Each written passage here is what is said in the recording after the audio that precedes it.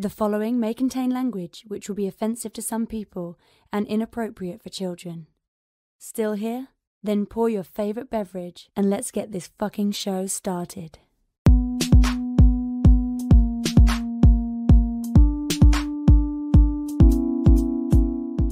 Fantastic Forum, assemble. You're listening to Fantastic Forum, the premier show about comic books and your live weekly conversation about entertainment and geek culture. We are the Fantastic Forum, coming to you live and direct from Fantastic Forum Studios, Los Angeles. Hope you're having a wonderful morning, afternoon, evening, or night, as the case may be, depending on where you are in the world. And if you're not, you should stick with us. We'll take it up a notch. You have the usual suspects in the building. First, he is our riddle inside of an enigma trapped in Chinese finger cuffs. You don't know him. You love him anyway. He's our silent assassin, Jay. Hey, what's up? Next, he's the backbone, the pillar, the strength of Fantastic Forum, our nigh invulnerable brawler and resident strongman, Moses Magnum. What's up? And as for myself, my name is Lawrence Young. They call me Mayor Young. Welcome to Fantastic Forum. Shout out to our intrepid senior reporter Oz. He's not here today, unfortunately, but you know, it happens sometimes. So we'll get him next time. Maybe look right now. The Fantastic Forum feline Boston is trying to hop into my lap. So who knows? Maybe Boston will sit in for Oz this week because look, there he is in the background. You might have saw him. But anyway, welcome to Fantastic Forum. We got a great show for you today. We are going to be talking to you all about Star Wars, The Bad Batch, the latest Disney Plus series. We're also going to be talking to you all about the Star Wars War of the Bounty Hunter Alpha, which is the first part of that Star Wars comic book crossover. And we'll also be talking to you all about the comic published by Heavy Metal called Fishkill. So we got all that, plus, of course, some news and whatever else it is you all want to talk about. I tell you, man, this guy was hanging out, was chilling, was fine. I started talking, and he's like, "Oh, we got a show? Oh, there's toys back there." Right? Yeah, I know, right? Like it's like, dude, like he's never climbed up over that way. He's just trying to get on camera. He's like literally like the dude in the background when you're doing the news report. Yeah, and it's like, my guy, like, you know, we went live, and all of a sudden you became active. I love those. I love seeing those. Like, I go online just looking at those. I love that, and it's almost worth 500,000 people dying just to get. Oh, sheesh, man! I tell you. Anyway, host. Anyway, so if you want to get down with Fantastic Forum, we're going to tell you how to do it. Here's how. Want to get in on the action? Call Fantastic Forum on Skype and join the fun. Too shy to call in? That's okay. You can join the Discord chat room available at fantasticforum.live. Join the party. You know you want to. Indeed. Thank you, intern, for your stalwart work. Was she too loud or too low for you guys? She was right for me. Yeah, she sounded great to me as well. Okay, for me, in a non-sexual way. Yeah, right. Yeah, you have to have that because Larry ruined it for everybody. What? I didn't touch the intern. That's the problem. Oh, it's that threat. Oh. You're using your control. No, I'm sorry. That's the problem with harassment. I didn't know. Yeah. I didn't know. Theories and sexual stuff. Tiger Clan chat. What's up, Fantastic Forum? What are your thoughts on the Snake Eyes G.I. Joe Origins teaser trailer? Looks like they are setting up a G.I. Joe cinematic universe. Larry Hama is an executive producer on it. G.I. Joe cinematic universe. So that would mean that we're getting individual G.I. Joe movies along with collective G.I. Joe movies? Is that what that's what that would be? Like the next joint will be Flint? As long as they stop killing off characters, then I'm fine. Who did they kill? Trailer. They killed off Magic Mike so that The Rock could be the leader. Was Oh, Instead of just doing a movie with The Rock, they killed off Magic Mike. And it's like, you didn't have to do that. It's G.I. Joe. Like, there are hundreds of characters. You can take any squad you want and, do your thing. There's no need to kill people off. this is how you know Joe's fake mad, because he doesn't know the name of that character. He doesn't know he doesn't even know Channing Tatum's name, let alone the character that he's supposedly bad about got killed off. It's not like an angry mad. It's unnecessary. It just felt really unnecessary. And like the decision to not say Yo Joe, I feel you on that. It's not, I like G.I. Joe. Like, I'm definitely not as into it as even I want to be. Like, I've been meaning to. Got to work harder to be more into G.I. Joe. Right, I do. Like, I honestly feel that.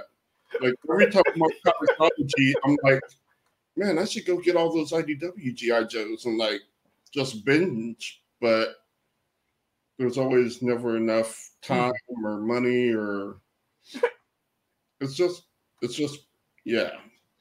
Look, Mo, I feel like we cut you off. I apologize, friend. Go for it. No. I was saying that it wasn't Channing Tatum Duke, which Heck goes on to say. And Joe, I can see Joe's like anger not being an angry.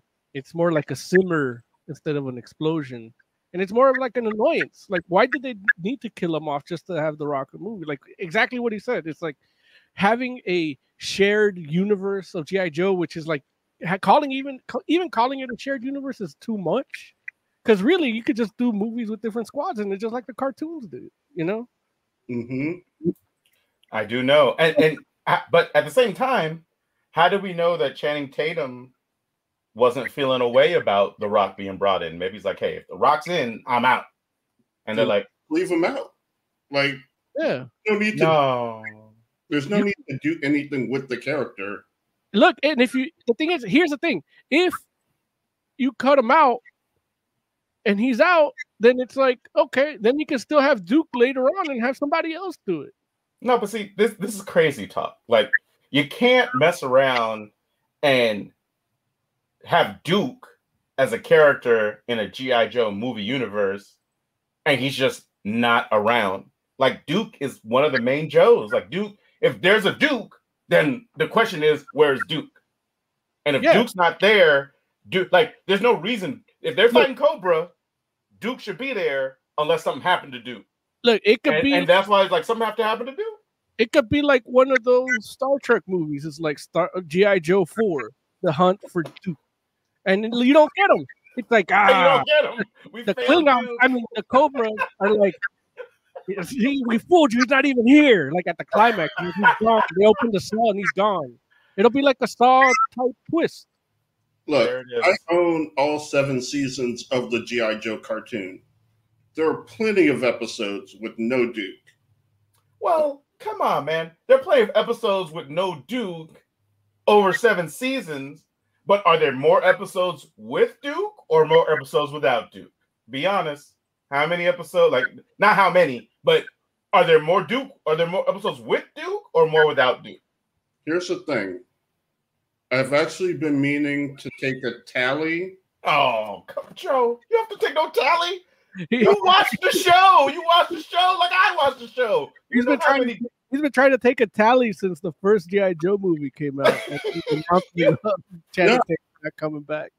No, it's not that. Like, I don't remember when I had an idea for a project that I wanted to do that involved knowing who was in what episode of G.I. Joe. And I haven't gotten around to doing that project yet, but I am going to be rewatching and making a tally of what character was in what episode, who got kidnapped, who was a rescuer. Like, It's for a project that I'm kind of planning. Like, it might not pull through. Like, I still haven't even done the tally. But the tally is the first part of that. But Like, look, we could do the that tally has to say what? We could do the tally right now. Just Google how many episodes. Oh well, no. Who wasn't what? Yeah, it's gonna take a little more. I mean, yeah, but look. There has to be a GI Joe fan that's already done this. Like GI Joe's popular enough that I know that obviously, if nothing else, you have like I understand like the wiki is a different thing because you're almost talking about like a spreadsheetish like almost like an infographic for Right. like GI Joe, right? And I get that. I'm not saying the infographic exists, but I know if I'm sure Mo's probably right. Like if you Google how many episodes is Duke in, I bet you a number comes up. and you can just take that number and subtract it from the total number of episodes, and then we know exactly if there were more Duke episodes or not. But I don't need to do that because Duke, it's Duke. Come on, man. Like why are we playing? Like why are we playing like Duke is not the important one? He's the one they tried to kill in the movie. Dude, there are so many episodes of G.I. Joe that you don't remember because you weren't a G.I. Joe head like that you've forgotten. It's like, okay, yeah, Duke is important, but especially in the later seasons, they just wanted to focus on selling some of the other toys. So you got a lot of episodes that didn't have Duke. Like, there actually might be a whole season where Duke doesn't show up. No, I believe that. Like, especially if you're talking about the end, it would not surprise me if season 6 and season 7 is Duke light, because they're like, dude, we sell enough Duke toys. Let's sell some Sergeant Slaughter toys, or let's sell some, ninja more. Well, not the ninjas, because the ninjas are popular too. But I get it. But what I'm saying is, well, at least wasn't popular. Okay, but I'm saying at least 4 of those 7 seasons are Duke heavy. And if 4 of those 7 seasons are Duke heavy, that means he was in more episodes than he wasn't in, probably. Look, 60%. I know he was a gladiator in the Cobra Arena like twice. Twice. They had the Cobra Arena twice? They had the Cobra Arena a few times. Oh, geez, man. Listen, Duke is the king of the Cobra. He's the friggin' Maximus of Cobra Arena. He's like, are you not entertained? Yo, Joe! But back to the original question. What did you guys think of the trailer? The teaser? I have not seen it. Because Joe's right. I'm not a G.I. Joe head like that, apparently. I didn't watch it. It's Snake Eyes. Like, because Joe's not a G.I. Joe head like that either, despite his being a Bumblebee besmirching my name. Right. Being a Snake Eyes fan is almost like being a Bumblebee fan. It's like, you guys don't know. Nah, that's not true. That's wrong. Being a Snake Eyes fan is like being a Wolverine fan. It's like it's not like a Bumblebee fan is like you're like, okay. Oh, that's not right, Mo. You didn't have to do that. No, I'm just saying, like, I feel like a Bumblebee fan, like, I'm not trying to say that you're less of a Transformers fan, because I don't believe that. Oh, but what I will say is I know that you're a new Transformers fan. Like, you know what I'm saying? Like, it's like, okay, like you've been a Transformers fan since the 2000s, which is okay. I'm not saying, and here's the thing, it's different. Like, if you're born in 99, of course you're a Transformers fan of the 2000s, right? It's like you weren't alive. But there's some cats that like are our age or whatever, or my age, that are like, oh yeah, man, that Bumblebee. And it's like, you don't have no excuses, man. You were there. You could have liked Transformers like for real, but you chose to be one of those fans. Tiger Clan chat says the movie will have Snake Eyes talk.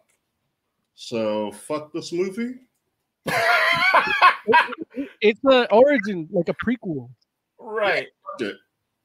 But yeah, it's bullshit. Snake Eyes used to talk, right? And then he stopped.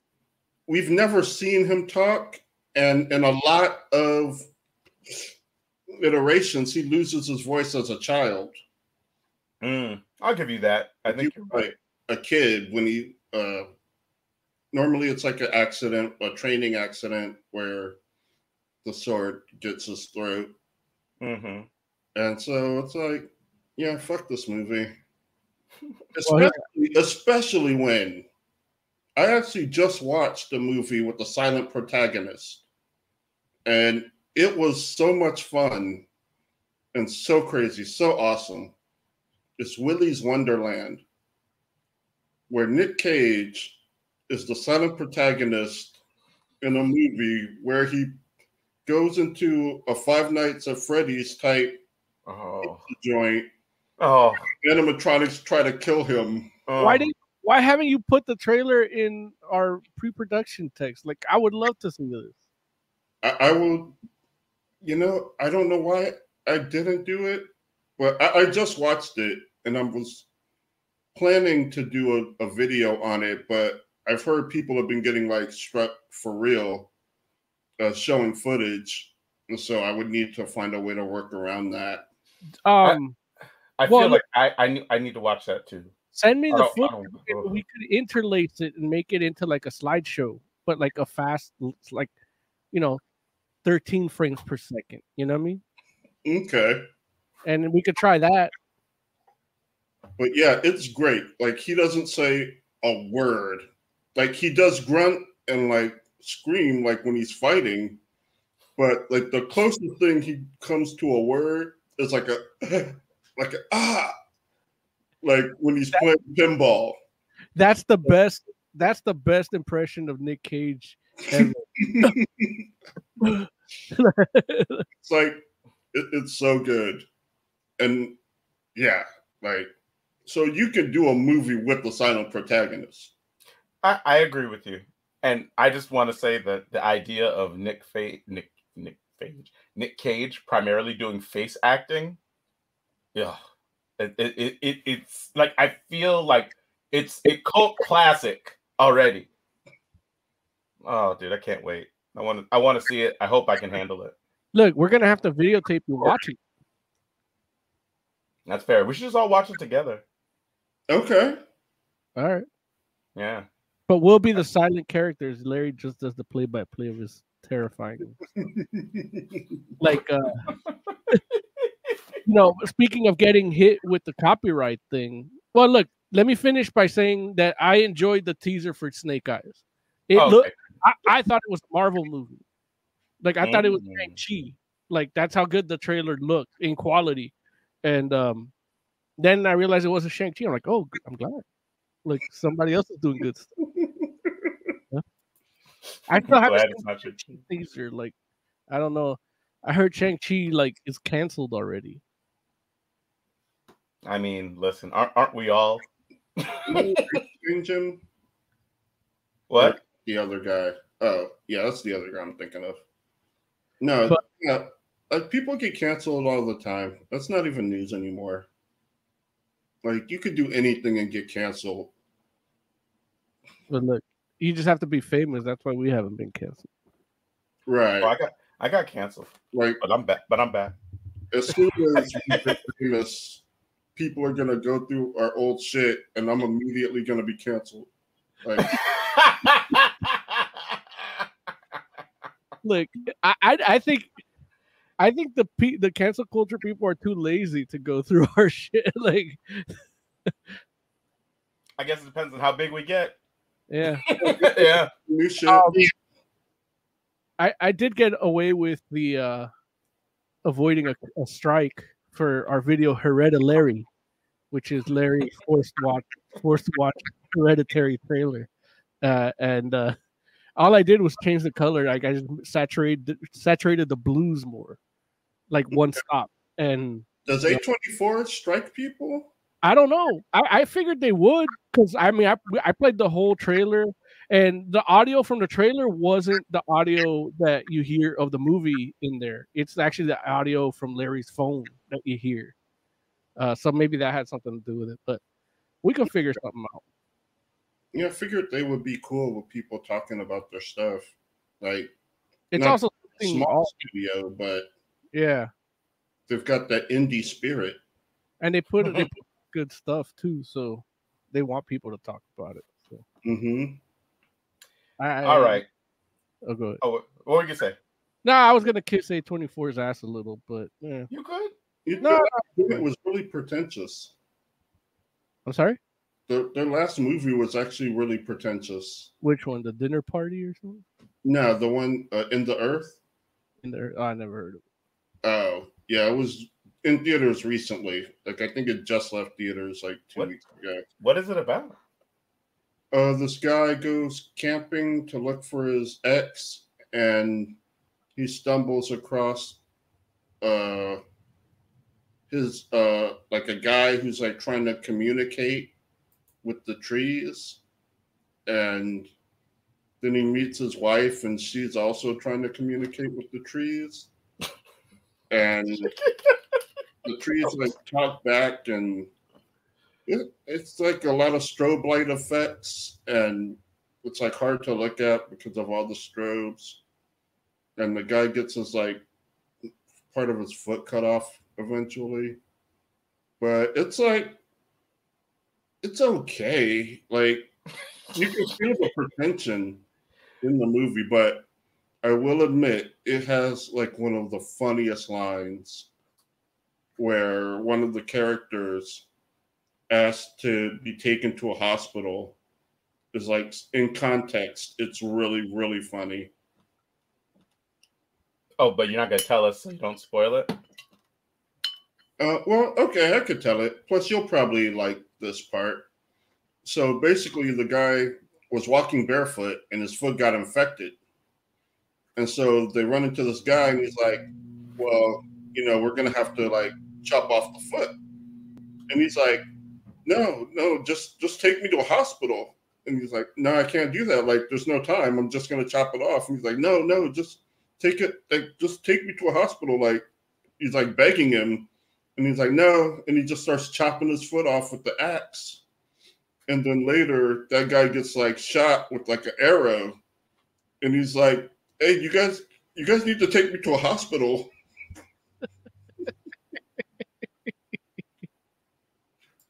And then they kill him. And then they kill him? Well, he's just chopping people's foots off, man. He's a bad guy. I mean, I why love he it. got shot with an arrow in the first place? I'm so mad that you said foots. I'm so mad at you for that.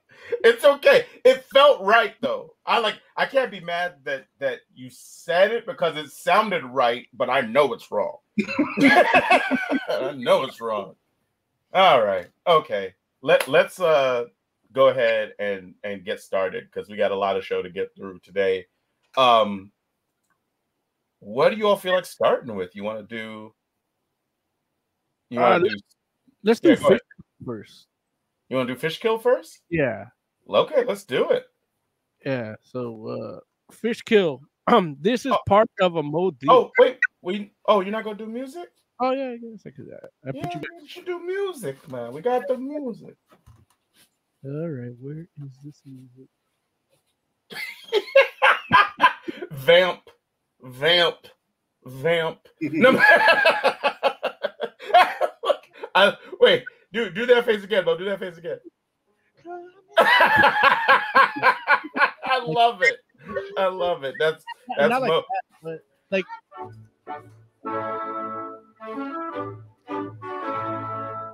I'm using the porn laptop to do the show, and it's so big that if I put the screen up,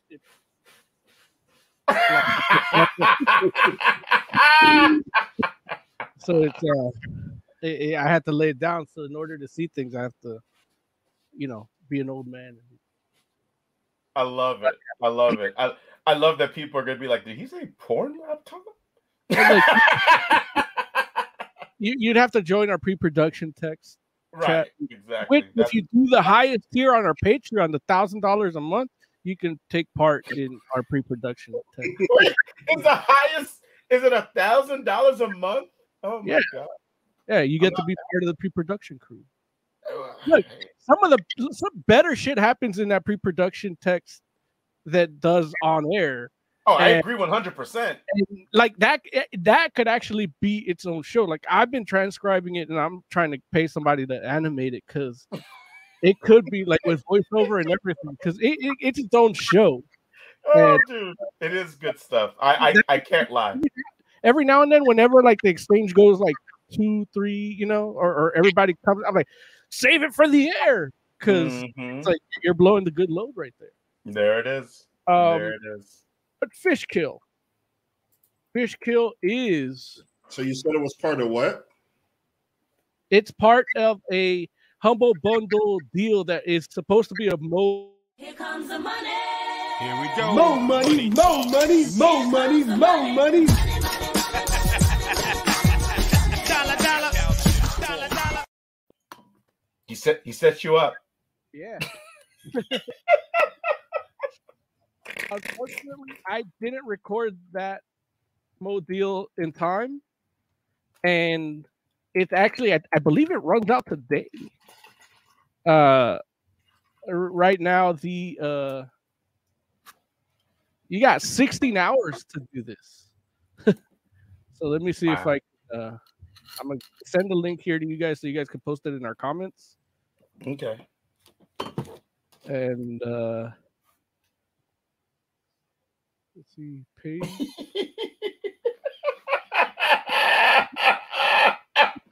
Moses, you can't keep making that face. Why?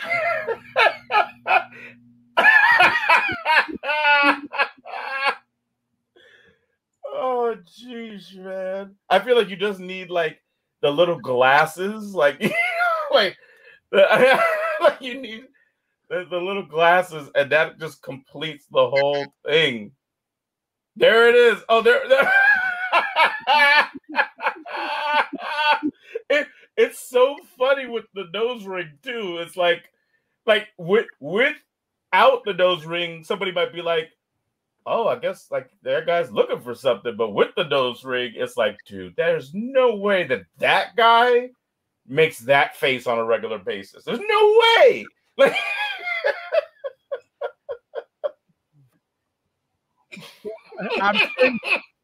I'm at Joe. If you could actually pull the screen up that I'm sharing right now. Oh, too funny, man. This is the actual page. It's Humble Bundle. Humble Bundle doesn't do the best job of making shit easy to find, but you'll be supporting the Hero Initiative, which is a cause that's near and dear to my heart. Because it pays people that work in comics that can't get health insurance. Like I was passionate about Hero Initiative before. You could actually search Fantastic Forum Hero Initiative on YouTube, and you'll find videos of us interviewing the then head of Hero Initiative from the beginning at one of my first shows. Because, and then now that I'm self-employed and I have to figure out how to do my health insurance and shit, like it's even more important to me. And I went without even doing the mo deal. I went and bought everything. But yeah, you could pay $1 here.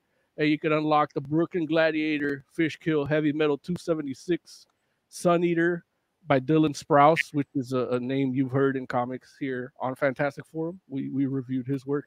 And then Tarna #1 by Stephanie Phillips and Patrick Searcher. Tarna is, I believe, the character from the original Heavy Metal movie. And they gave her a new series. They revived her series and explored her story more. So you'll get that for $1. If you go down the line here, you pay $10 or more. You can unlock all those books plus Heavy Metal 261, What's It Book 1, Brooklyn Gladiator 2 and 3, Chasing the Dragon, Cold Dead War by George C. Romero, Never Never, the rest of the Tarna books. And you go further down the line, you get all that plus EVA #1, a bunch of heavy metal comics, like magazines, including Grant Morrison takes over. He does all the stories in that issue. And I've been actually trying to cut down that issue. That's one of the ones that made me want to get it. And then the Heavy Metal 286, which is the Stories of Magic, which is another Grant Morrison heavy metal. Now, if you've read, Doom Patrol or watched Doom Patrol or, liked Grant Morrison doing Green Lantern when we reviewed it or whatever. That's all fine and dandy. But when you get him unleashed on heavy metal, it's going to be a bunch of crazy shit. Like these 2 books alone are worth this tier price of $18. And then at 25 you get that on top of a bunch of other heavy metal issues, including what I believe is there's a music issue which has stories based on bands. That's actually in an $18 tier right here. This is one right here. And it basically has Ozzy Osbourne, Motley Crue, Rob Zombie, Nine Inch Nails. I was actually hunting down for an issue that has the band Behemoth in it, and I don't think this one is, but I'm still maybe a Humble Bundle will bring that. But either way, you'll be doing it for a good cause, and we'll be reviewing one of the books that we got here that is done by one of a dude that's like, I want to say one of my favorites, because I just love this guy, Dan Fogler. He wrote Fishkill. He wrote another book in there called Moon Lake, Brooklyn Brawler, and there might be another one in there, but there's a couple books that are published by heavy metal that are Dan Fogler verse. Like they're all connected. And the Brooklyn Gladiator deals with some of the events that happen in Fishkill here in that environment, this police martial law state of New York. It continues over in Brooklyn Brawler, I believe. Now, I knew that was the tease when they told you that Dan Fogler is coming to heavy metal. Allegedly. They said that he was working on a universe, but I didn't realize how extensive. But right when I opened the first page, and I do this as a just a gesture, because really, like, you get this shit on PDF, you can share it with your friends if you want. But I really just did this number, and I could see the page, and it was really I saw those guards, the same guards, it was a different artist, but the guard design was just so striking in when Ben Templesmith did it in Fishkill, and I saw them. I'm like, this has got to be in the same universe. Oh, that's cool. I didn't get to actually read it, but that's my supposition based on looking at the art of the first page. But Fishkill is the story of I want to say disgraced New York City detective that gets suspended and brought down because he has anger issues, and he used a little too much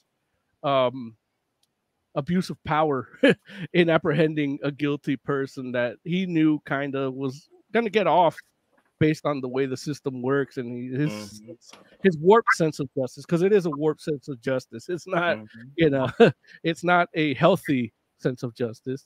It goes into, his background, this dude Bart Fishkill, and now he's relegated, if I can use this term here, to work a bridge, just this one iconic New York bridge that he doesn't feel particularly good of protecting.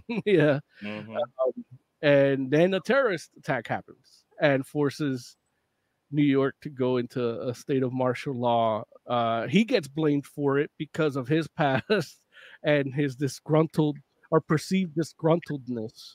And some people rally behind him as like somebody that is a revolutionary or an icon that they can stand behind for progress and change in the way things are done, and other people see him as a villain. And this story is, now saying this, it's not as straightforward when you read it.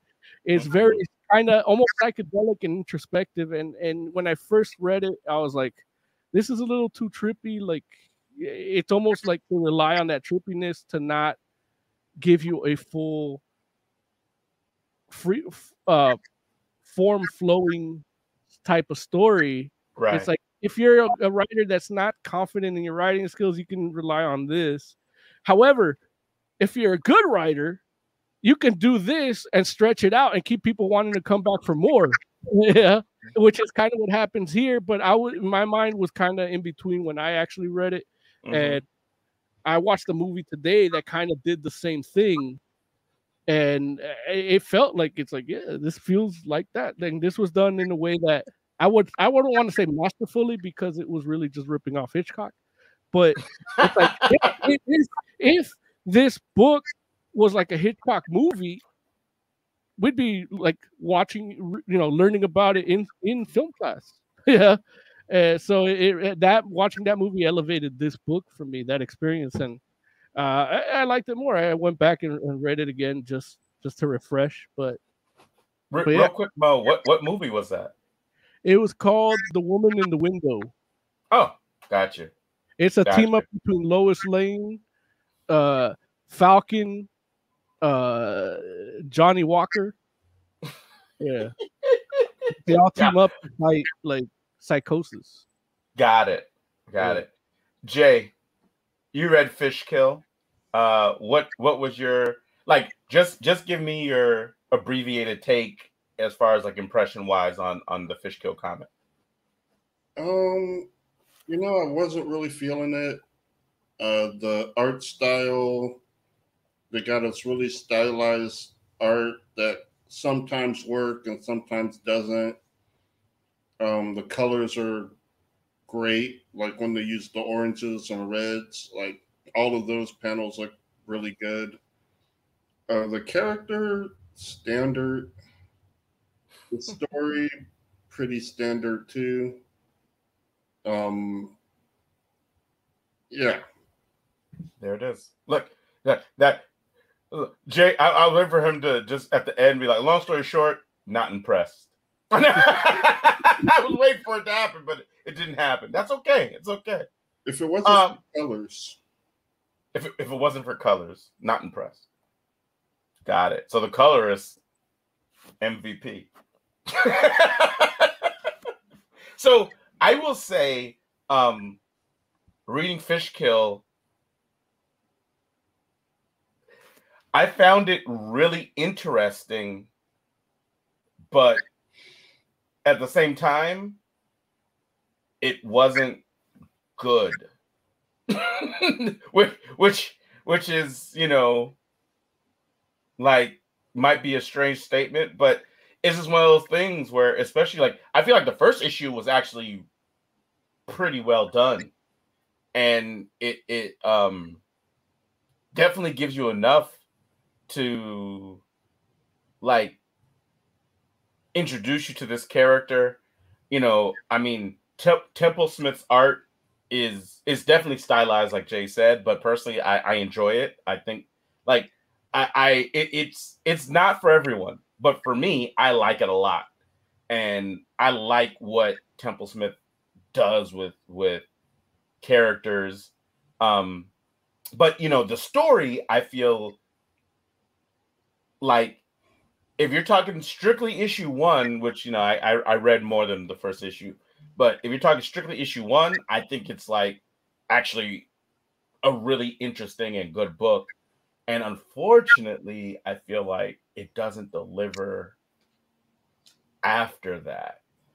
And so, because I was compelled to keep reading, I was a little disappointed by like how the story kind of ends up panning out, just because it feels like it promises a lot more in the first issue than what you end up getting.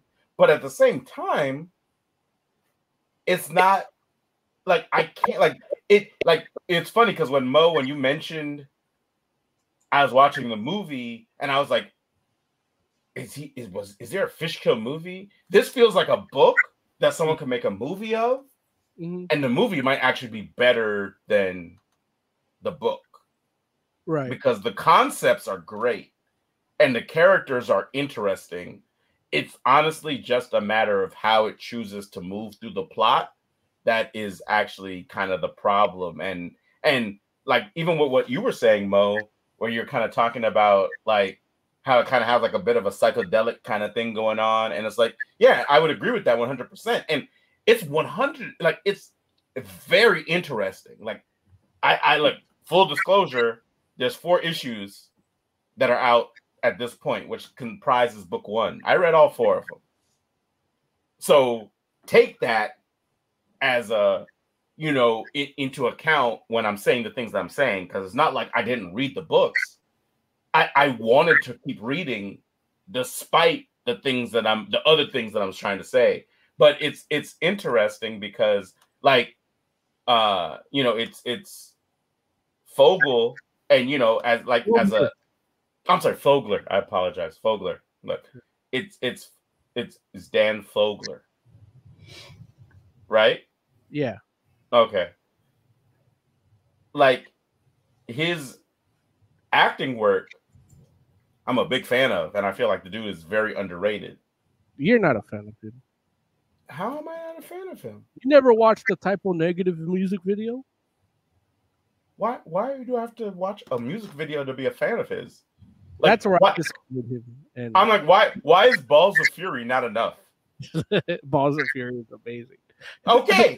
The way he does, and this is the thing, he's like, Right, I'm just saying, like, Balls of if I watch Balls of Fury and connect him with that, that's a fan. Yeah, he's amazing. Yeah, he is. You know the scene I talk about, right, Larry? Where he's like, absolutely, yeah. Nah. It's good stuff, and I'm just saying, like, you know, he's a dude that a lot of people probably dismiss, and he's in a lot of movies. You know, that before any movies, he won like 3 Tony Awards for his stage work. Really? No, I did not know that. And the first acting thing he ever did was that Typo Negative video. Really? I believe so. Yeah. Why do you like, dude? Like, did you grow up with him or something? Like, no. When first of all, that Typo Negative song is so unstereotypically Typo Negative, and it's a really good song. It's like their pop song, and it's like it's by no means a pop song, but it's their pop song. Like a Typo Negative pop song, it'd be that. And the video was just so good, and the guy in it, like, he made the video. And nice. I'm gonna have to go check it out right after the show. Who is this guy? Like, where else is? Because he didn't say a word. He just acted, and like he was a physical comedian actor. Yeah. And does he do stand up? And I started researching, and he's like, oh, he did one TV spot somewhere, and he had a couple like awards for stage work, like Shakespearean type shit. I don't know. I don't do theater, you know what I mean? Yeah. But yeah, and dude, and then from then I've just been watching his star rise. And there's a comic called Moon Lake that he does on here, and he did this on Archaea. I want to say like 10 years ago, and it was gone because Archaea, you know how that went. Yeah, and that's I couldn't find it, and it's here in this Humble Bundle deal. So this is wow. Moon Lake was the book that I wanted to get because I was already a big fan of his, and I saw him at Comic-Con, and I'm like in the airport. I was going up to your room at the Hyatt, and I see him in the elevator, and I'm like, dude, what are you doing here at Comic-Con? He's like, well, I like comics, and I am actually promoting a comic. Moon Lake. Like, oh, I got to stop by and get it. I never did. And then the Comic-Cons are blur a lot. You're right. Hey, I'm not mad at you, brother. So, and you know, and here we are. So that's look. I didn't want to derail everything, but this just no, you're not derailing. This is all context. This Humble Bundle deal, as part of the Mo deal, was one of the best things was getting Dan Fogler's work in the digital format. And listening to you talk about the fact that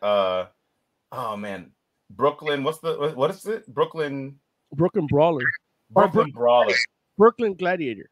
Brooklyn Gladiator. Thank you. Like when you're like, oh, Brooklyn Gladiator takes place in the same world that Fishkill does, I'm like, I want to read that. Yeah. And that's the thing where it's like, understand, like the criticism I have isn't like a criticism where like, hey, don't waste your time. Yeah. It's not what I'm trying to say.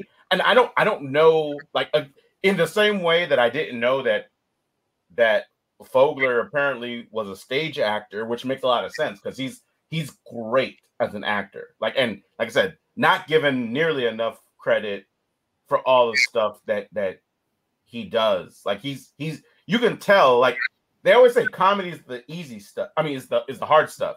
It's like drama, if you can do comedy, you can do drama. And it's like, okay, like I believe like he has a lot of potential that people probably aren't realizing because he did comedy first. Yeah. But it's like there's a lot of great ideas and characters to be mined from Fishkill. And like I said, I felt compelled to keep reading the book and I did, and I didn't come away from it feeling like I wasted my time or anything like that. It was just the promise from issue 1 didn't feel fully realized. However, I don't know if Brooklyn Gladiator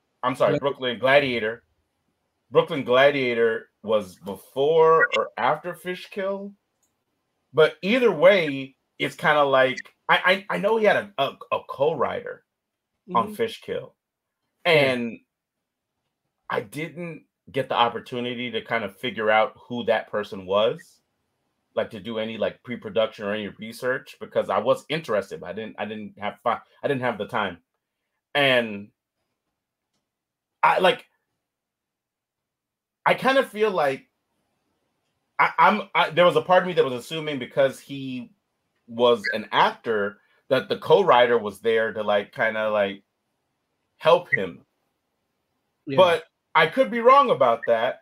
But I feel like the co-writer didn't do, like the co-writer / editor didn't do the job that they were supposed to do, because I feel like there's a little bit like there, like once you get past issue 1, there's like a little bit of like, well, why is this like panning out the way that it is? And even though the actual events of the comic itself are interesting and definitely like, you know, are enough, it's like it kind of felt like it needed a guiding hand to kind of be like to make it a cohesive story so that you could just go through it and be like, oh, this is great. And that's where I was gonna say, when you talk about like it's not good, it's not that it's bad, it's just executed. It could be executed better. And I think part of it, because it is an independent book, you know, when it came out, Heavy Metal had gone through a transition. Like Kevin Eastman sold his share in it, and somebody took it over, and they're trying to do all these things to really like, you know, they created the Virus comic line in Pandemic, you know, they got, you couldn't subscribe to them, so because I was trying to get it. You know, I like reading Heavy Metal magazine. I'm like, you know what? I'm in a position to have them mailed up to my house. You know, I'm done. You know, and you couldn't do that. And it's changing. Like it almost looked like they were going under. And I think, you know, from a different editor, like if these 3 books that I read, and I assume the 4 that Joe read, I don't know how far you read, Larry, but I think if we take all those, put them in one thing, kind of reshuffle them, and then make 4 issues again, we could have a better flow with the existing story, not even taking things out. Like I feel like some things in issue 2 would have been better at like the first third of the first issue. You know what I mean? I can see that. I know exactly what you mean. Yeah, you're right. Like it literally is just about like reshuffling some things. And don't get me wrong, there's some holes. Like there's some places like at this point, I still don't understand why they are accusing Fishkill of the attack. I read 4 issues. Yeah. Which is all the issues that are available to this point.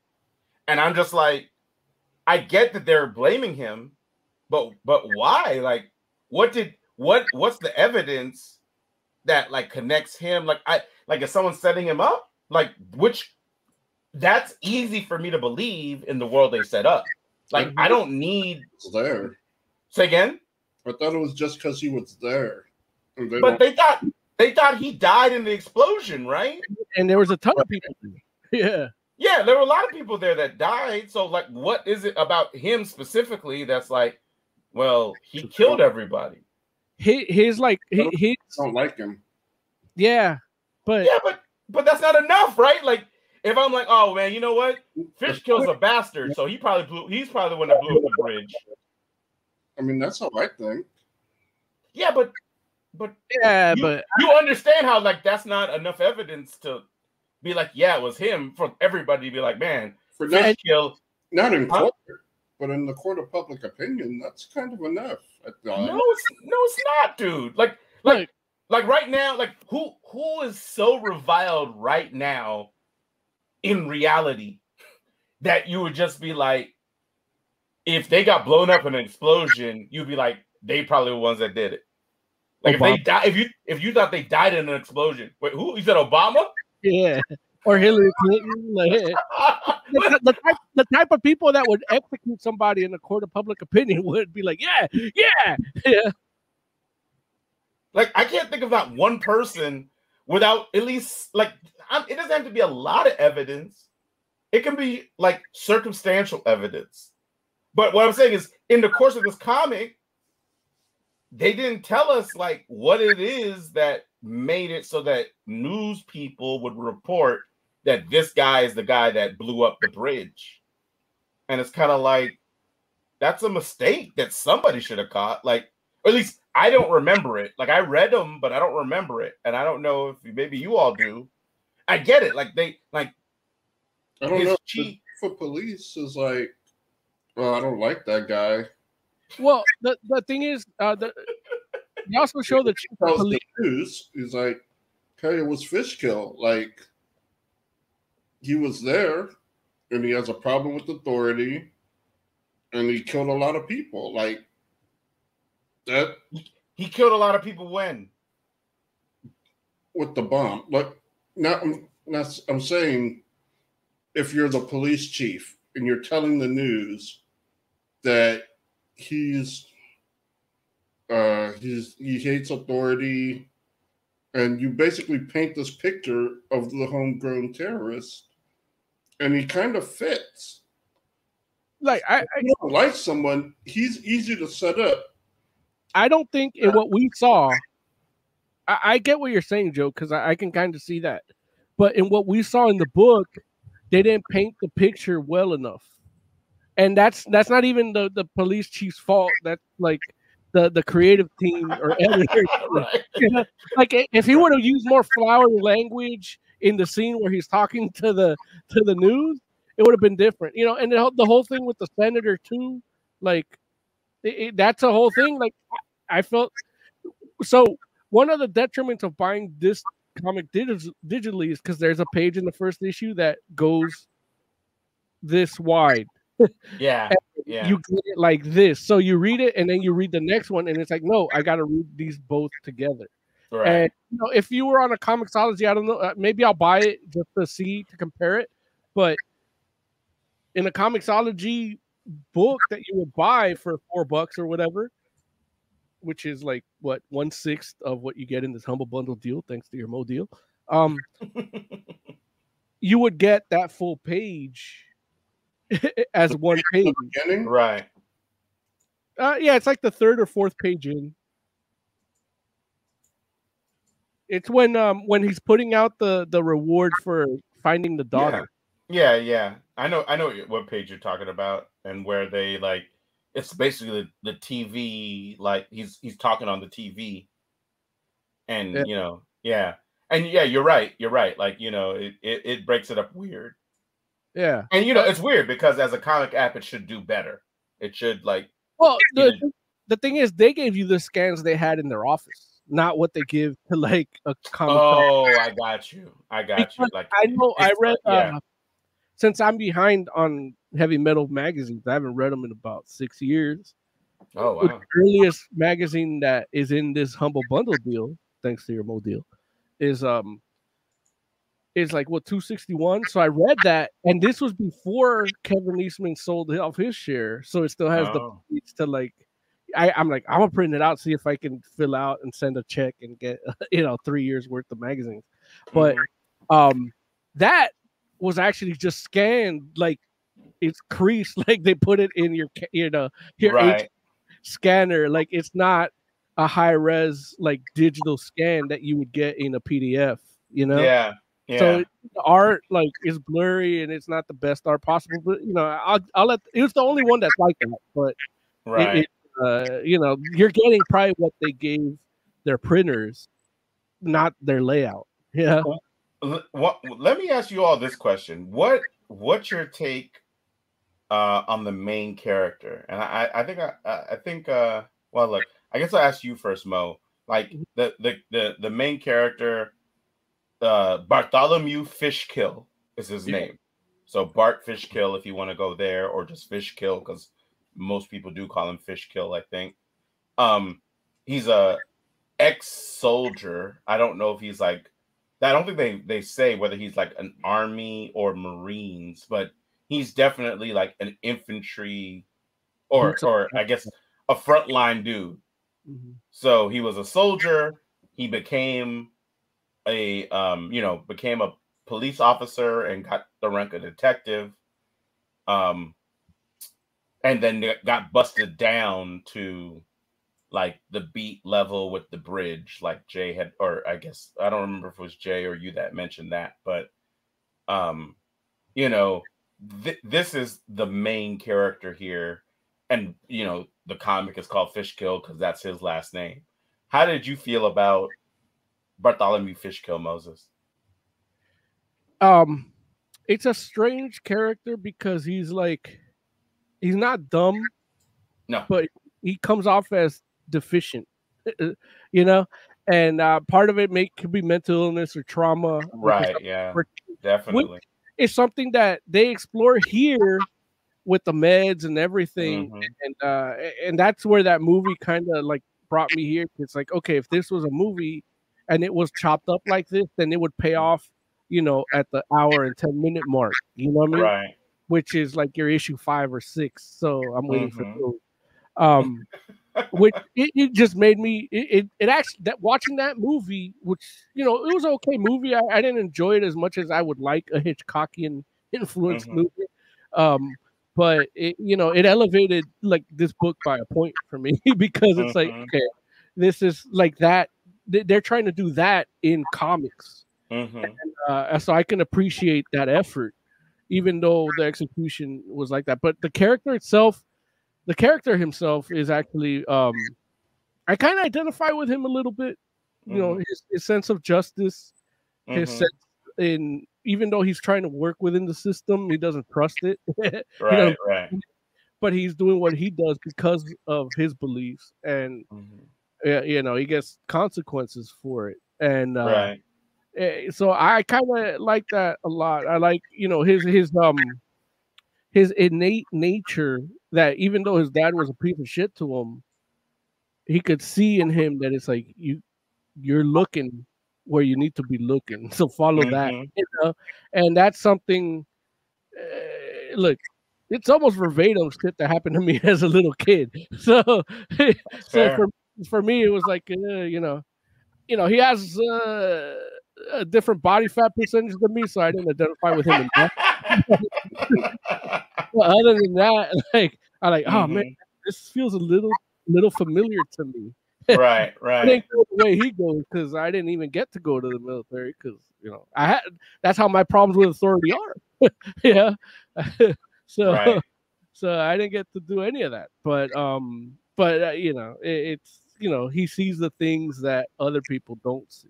And then when he takes it for granted, he gets, because he saw the guy that blew it up. Right. He saw him. You're gonna be spoilers. No, it's in the first page, second page. Right. He saw him, and he even had his traumatic experience with his dad beating it into his head, like, pay attention. Like, you're supposed to pay attention right here, right now, in this panel in this comic. You're supposed to pay attention. And then, get the fuck out of here, Dad. Like, yeah, my meds. And then it's like the meds were actually numbing his ability to pay attention because his craziness is his fucking superpower. Yeah, right. It's perception. It's numbing his perception. It's narrowing his field of view. And I mean, Larry, my story with my dad and his whole thing and hereditary aspect of it. So it's kind of like it's a little too close to home for me. Right. Dan Fogler's been reading my diary. Jay, how about you, man? Same question. How'd you feel about Bartholomew Fishkill? It was okay. Like, he didn't come off as special to me. Okay. Like, I know I'm not supposed to do this, and I didn't really do it, but I kind of did a little bit. But it's like, I was reading this and I was like, man, I wish I was reading Black Sad. Like, that has an interesting character. cool ass noir world, and it's like this is just a druggie, like a PTSD guy, and he's okay, like Yeah. but he doesn't. They advertise this as noir, but he's like the noir where he's like the other end of noir, where it's not like slick or cool or Right. interesting. It's more of a gritty, not gritty, but just a more of a like I don't know what to call it, but he's on the side of noir where it's just kind of grimy, and it wasn't necessarily doing anything for me. Like, and that's kind of like this whole world, honestly. It's like grimy noir, which is okay. It's just not great, and it's not necessarily what I'm looking for. And I didn't prepare this screenshot, but there's a page that perfectly sums up like what I'm talking about, where he meets the daughter and she's like, oh, I gotta take a piss, so turn around or don't. Like, I don't care either way. And then she just starts pissing. And it's like, that's the side of noir this falls on. The noir I'm into. Like, if I were to even compare this, is that piss in the sewer noir? Right. But, I mean, I'll go even further. It's like the Heavy Metal movie has a noir section with the cab driver and a woman in trouble, and even that just felt kind of cool. But this is just grimy. Like grimy. It is in fact grimy. And so he is grimy noir. And yeah, that's how I felt about him. That's fair. Yeah, I know, I get it. I like grimy noir. I like grimy noir. Because I've seen movies like that too, that they are like they're noir, but they're like it's kind of like not the straightforward, because that's what Black Sad is. It's a straightforward. The only thing that makes a difference isn't not even the situations, not even the way he actually executes and solves what he needs to solve, the conflict. The only thing that makes a difference is that he's a cat. Yeah. And that's like, I mean, you could read any like Raymond Chandler book and get that. Like the grimy makes a difference. The neo noir, your Lost Highways, Bricks, like that's the thing that make it noir no matter what it is, I will say the furry aspect is awesome, but I think what I love about Black Sad is the look. The look has this really amazing feel to it. Like the colors on the page. It's just that whole world. Like, even if they were people, the world that it brings you into, just like looking at it, and it's smooth and it's got that filter on it, and it's very slick. Like, yeah, I said, it was slick character. You would like that whether it was noir or not. Maybe, but the thing is, though, I like the noir setting. So, right. Yeah, you could take it and make it not noir. Right. I like it when it is noir. Yeah, because that's one of the things that keeps it from being different from every other noir thing. The look, the design, and that's. I mean, look, I like Black Sad too. I never read any. I didn't even play the video game.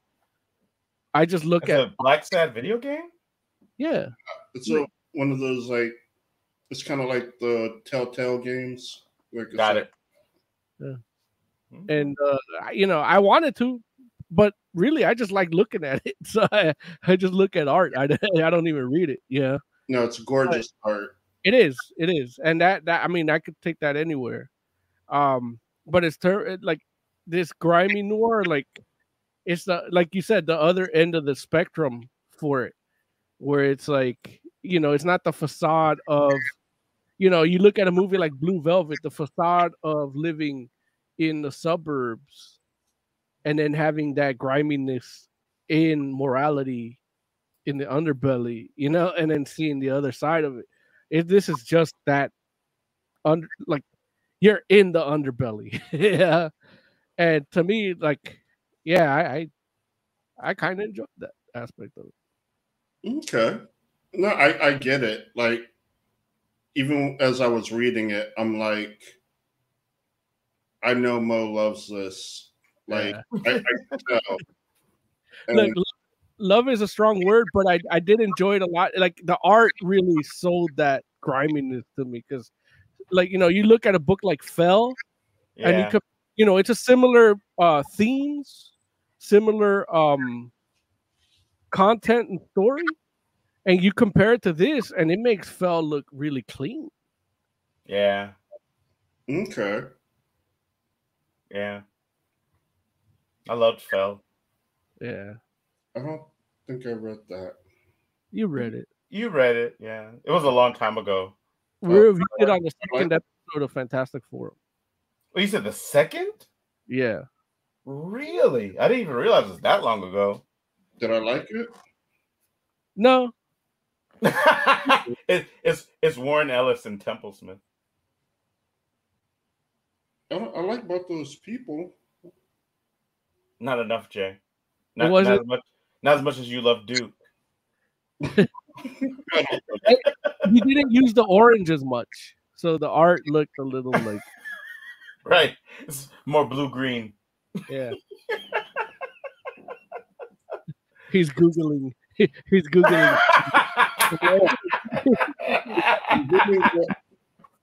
There is one panel. It's a blue-green panel, and it's one of the screens where I'm like, this doesn't work. From the book. Yeah. From well, there you go. See? That's why you didn't like Fell. Okay, this is the wrong one. Oh, I'm about to say, like, that's a good panel. I don't know what you're talking about. No, yeah, this is that I like. Like, the style works here. Yeah. Because that Temple Smith is cartoony, but it's just so gritty that the cartooniness gets lost. And especially in this book, you kind of see the cartoony, like the exaggerate. It's almost like it's like I would compare it to anime in a sense because the features are exaggerated depending on the mood. I can see that. And like, there's this page which doesn't work for me. Yeah. I thought it was a girl picture. Right. No, I was just about to say that, Jay. Like, I felt like that, like, it was very strange that they chose to put like a real picture there on that milk carton or some sort of, I don't know what that is. I don't know what it is, but whatever it is, it was the wrong choice. I agree with you guys because when you actually see the girl that's in there, right. Like the missing girl, she looks nothing like that picture. Well, so go ahead. So when you see her, it's like, oh, that's the missing girl, with the reward, like, and it's like, no, that's not her. Like, now, I'm not 100% certain, but I believe the picture on that carton is a different girl than the one that they find in the sewer. Yeah, they mentioned that girls have been going missing. Yeah. And the one and the missing girl that we find, she didn't go missing until like around the time of the bombing. So she wouldn't have been on the milk carton yet.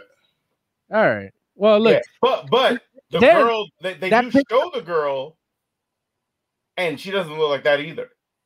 Because that's a real picture of like, it looks like Home Chick from Heroes to me.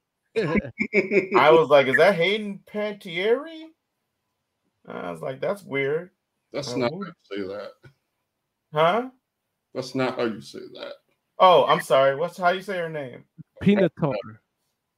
Like I don't know how to say her name. Did you say Pinatar? Yeah, that's how it is. It's French. It's French? Yeah, it's French. Got it. Listen, here's the messed up part. I know I said her first name right. Yeah, I don't think I'm that off of her last name. You didn't say it.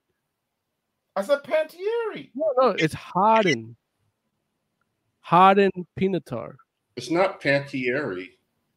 What is it, Jay? Exactly. It's like Pen. It's Pinatar. I know she doesn't have Panty in her name. Like I didn't say Panty. I said Pantieri. right, it does not. She does not have Panty in her name. Like no part of her name is Panty.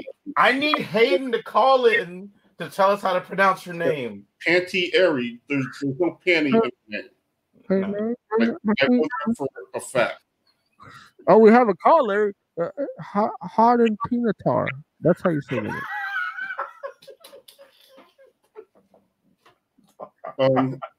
Real quick, Hexzilla in chat.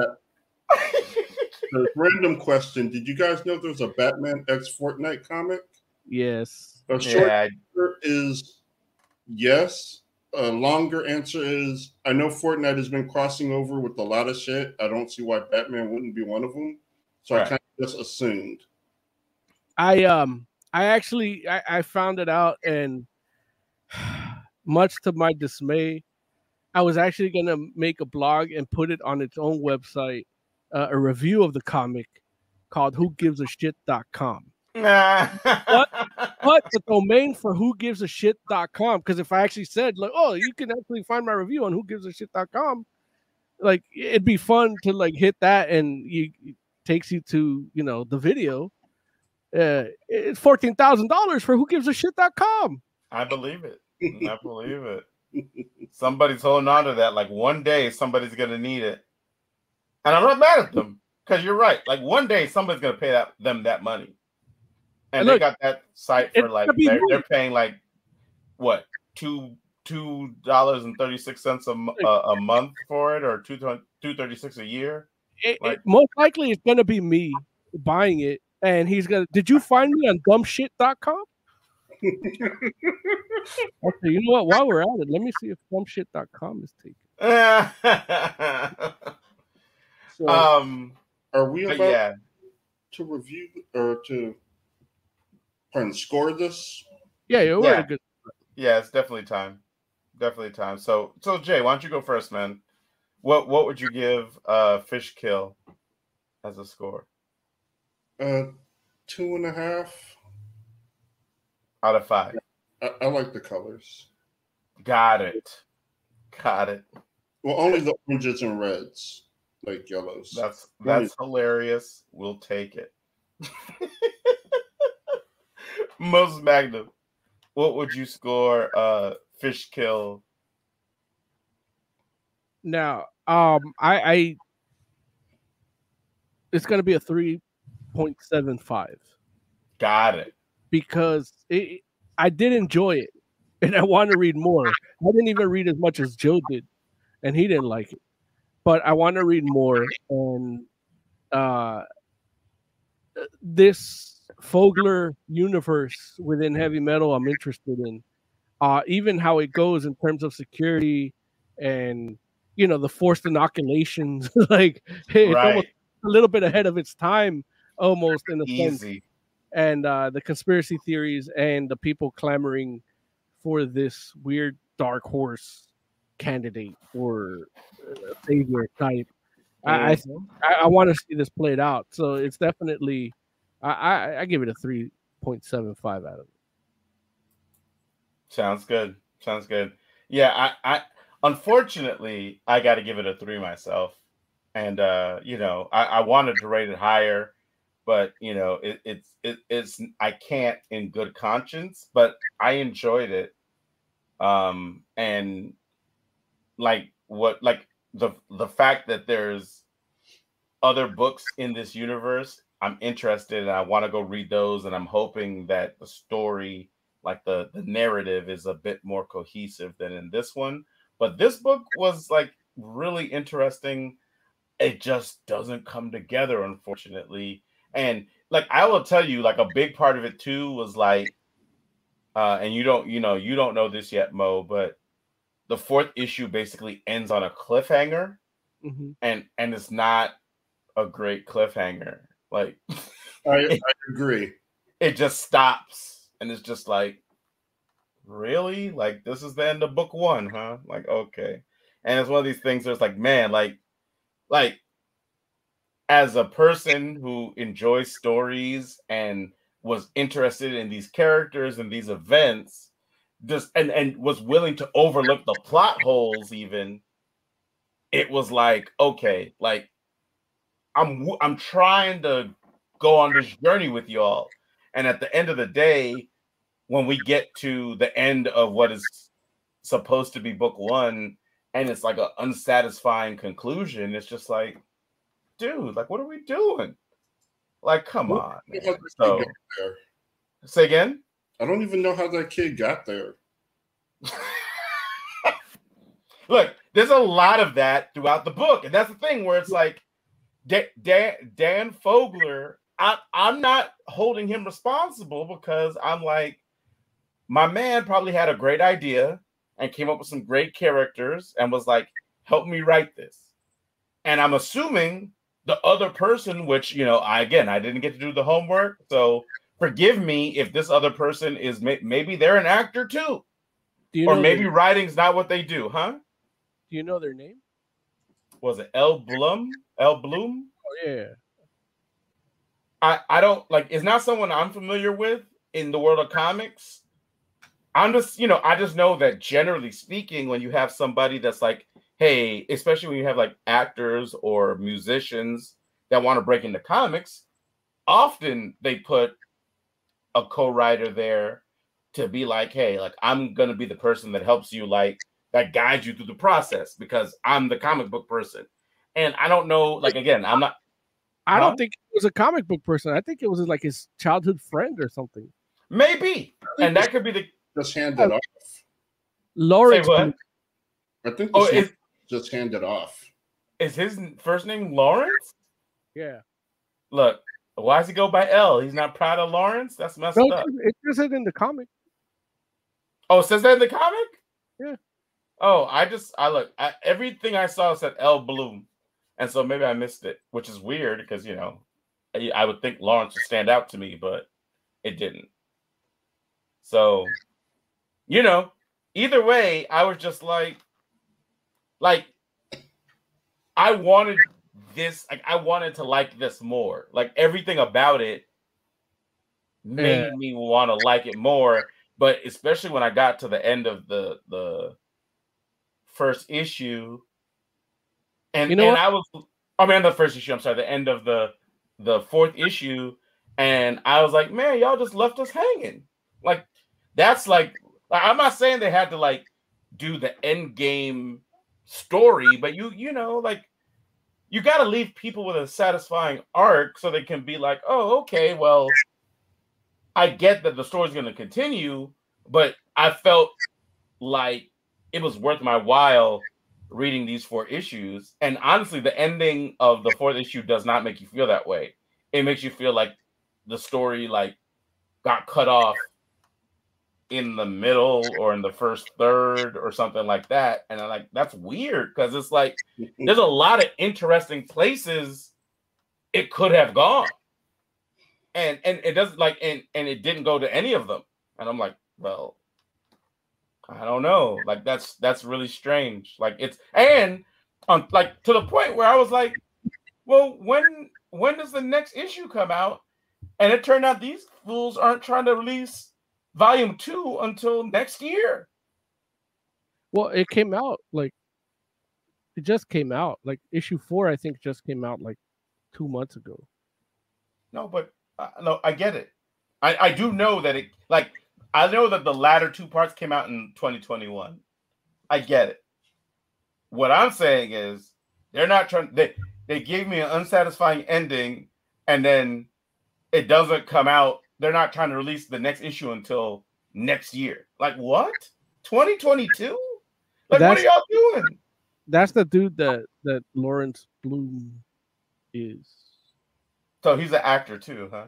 Yeah, and he was in Daredevil, and so what was he in Daredevil? It doesn't matter. Oh. Like really, it doesn't matter. Like he should have quit Daredevil and done a good job on Fishkill. Like it actually knowing that he. Oh, he was like in the Daredevil, like the Marvel series. Yeah, in Daredevil, the Netflix. Okay. I don't know for whatever reason. Looking at him, he looked like he was in the Affleck Daredevil. No, it was a Netflix one, but it says about all here he looks cool, and here he looks cool too, and here he's got a leather jacket, here he's got a big and it's like, all right, look, you know what? Maybe trying to be a movie star isn't your thing. Why don't you make good comics? Like it actually made me drop it a point. So 2.75 for a 15. Listen, I'm not gonna put all the blame on this guy. If he's an actor too. Look. His friend is the successful one. No, but I'm just saying. Then they have an editor, so it's the editor's job. Then the editor's the one that's messing up. Because I'm just saying, like, it should be somebody that knows comics should have been like, so y'all didn't do XYZ, or you may want to think about tightening up the ending for issue 4. Or I mean, I'm just saying, there's all these, like, I am not an editor. I'm just a person that loves reading comic books. Yeah, so which is why I would pick you as my editor. Well, look, I appreciate you saying that, but I'm just saying, somebody that's an editor for comic books, whether they liked reading comic books before they started their job or got a knack for it after, at some point should be like, yeah, you got to do this a little different. And so I'm just saying, I'm not going to put it on the actors to know how to write comics. Somebody should know along the process. So I don't know. Somebody messed up, and unfortunately, it's like it makes it so that even though I want to give it more, I have to give it a 3 just because for the integrity of the medium, where I'm just like, yeah, like I like it, and that's what I'm saying. Like I feel like somebody will come along and read this and feel the way I felt, where it's like there's a lot of good stuff here, but it's not quite there. It's like one of those times where somebody that makes a movie would actually be elevating the source material as opposed to how they feel about everything else, right? Where it's like, oh, you're lucky we made a Batman movie. It's like, no. Batman's like actually great. Like you're lucky you get to make a Batman movie. I wish I was Dan Fogler's friend. Yeah, look, I feel like you could be. Yeah. Like the two of you would jive. Well, actually, we'd be rivals. Funny fat guys. Like, there's like no group can have 2 of those. We're like Highlanders. There can only be 1. No, damn. Listen, I'm not sure. Does Dan know he's the fat guy? Well, he's not fat anymore. He's actually. Well, there you go. We'll see. All right. We should go to the next thing. What do y'all want to talk about next? Do you want to stick with comics since we already played the comics review? Yeah. Let's do that. Okay. It is. I don't have a theme for Bad Batch. Oh, we don't have the I guess those. Yeah, you're right. It's theater. Yeah, it's movies based on comics. Right. Okay, so yeah. Let's just go ahead and jump into Star Wars War of the Bounty Hunters, which I can go ahead and tell y'all real quick. War of the Bounty Hunters is basically, or I should say, Star Wars War of the Bounty Hunters Alpha, because that's important.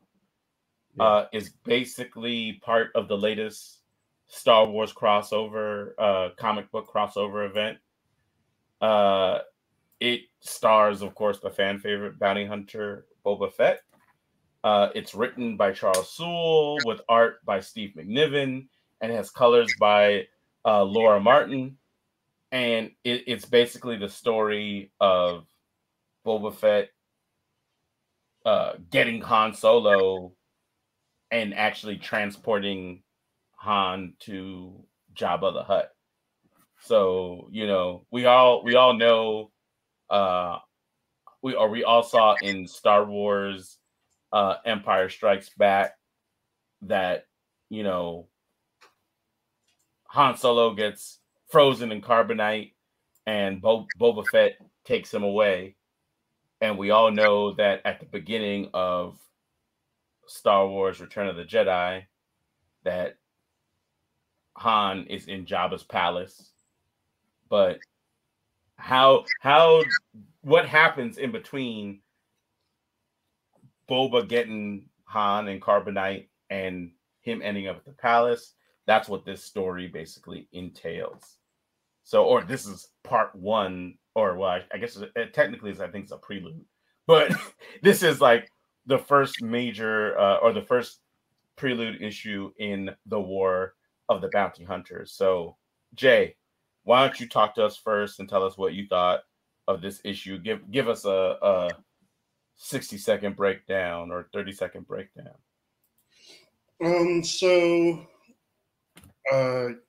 Yeah, it's Boba Fett doing this thing, pretty cool. Really good art. Like, they pay attention to the reflections and they use them to like really good effect.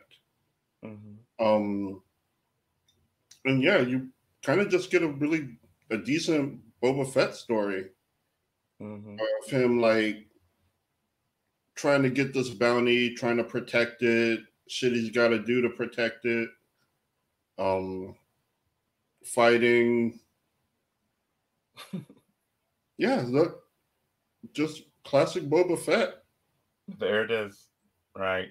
Yeah, no, I hear that. I hear that. How about you, Mo? What was your thought on War for the Bounty Hunters or War of the Bounty Hunters Alpha? So, you know, I was weary about this Disney Marvel going into like this Star Wars stuff that's it's groundwork that's been laid, right? For lack of a better term, and this one kind of goes in and you know, I don't know if it's been laid. Like, I'm not even that like Star Wars guy, you know. Right. Like, what happened when Han Solo was in carbonite? And, you know, for me, it's just from point A to point B, warp drive, boom. Yeah, there you go. Yeah. Sorry, I meant that's not warp drive. Warp drive is Star Trek. Light speed. Light speed, yeah. There you are. You know, so, engage. Take it slow. But yeah, it definitely like I'm like, oh shit, they gave you something in between that moment and that moment, and it's like, look, Steve McNiven art, right? I'm like, fuck, like how does this not get 5 stars? Yeah, right, yeah. Because who wrote it? Like, I know somebody good wrote it. Charles Soule. Yeah, look, yeah. You don't. You're not even a fan. Son of a bitch! I hate you so much. No, but yeah, he's good, and you know that's a given. And then hey, look, 5 out of 5. Look, and I will say that I mean too. It Oh, what were you gonna say, Cham? Sorry. I wanted to interrupt Mo for just a second. Did you see the director's cut? I did, but I don't think I got the full benefit of the director's cut. Oh, you didn't? Like, what did you see that I should have seen, even though I had the director's cut in my hand? The line work. Yeah. Yeah, I didn't get to see that, but I had my own what would you say, executive producer stalker cut Mhm. because I follow I follow McNiven on Instagram, Got you. and I got to see his live videos where he's drawing this. It That's before very awesome. for the outline art you see. Yeah. So I knew, 3 months ago how good this thing was gonna be. Dude, I mean, yeah, it's like it is really so that and you could put that up, Jay. Like, and don't worry, people don't need to see me. Dude, It's people- like, yeah, but the fact of the matter is that Art. Steve McNiven's art is so good, and Look, it's the best his art has ever been, I think.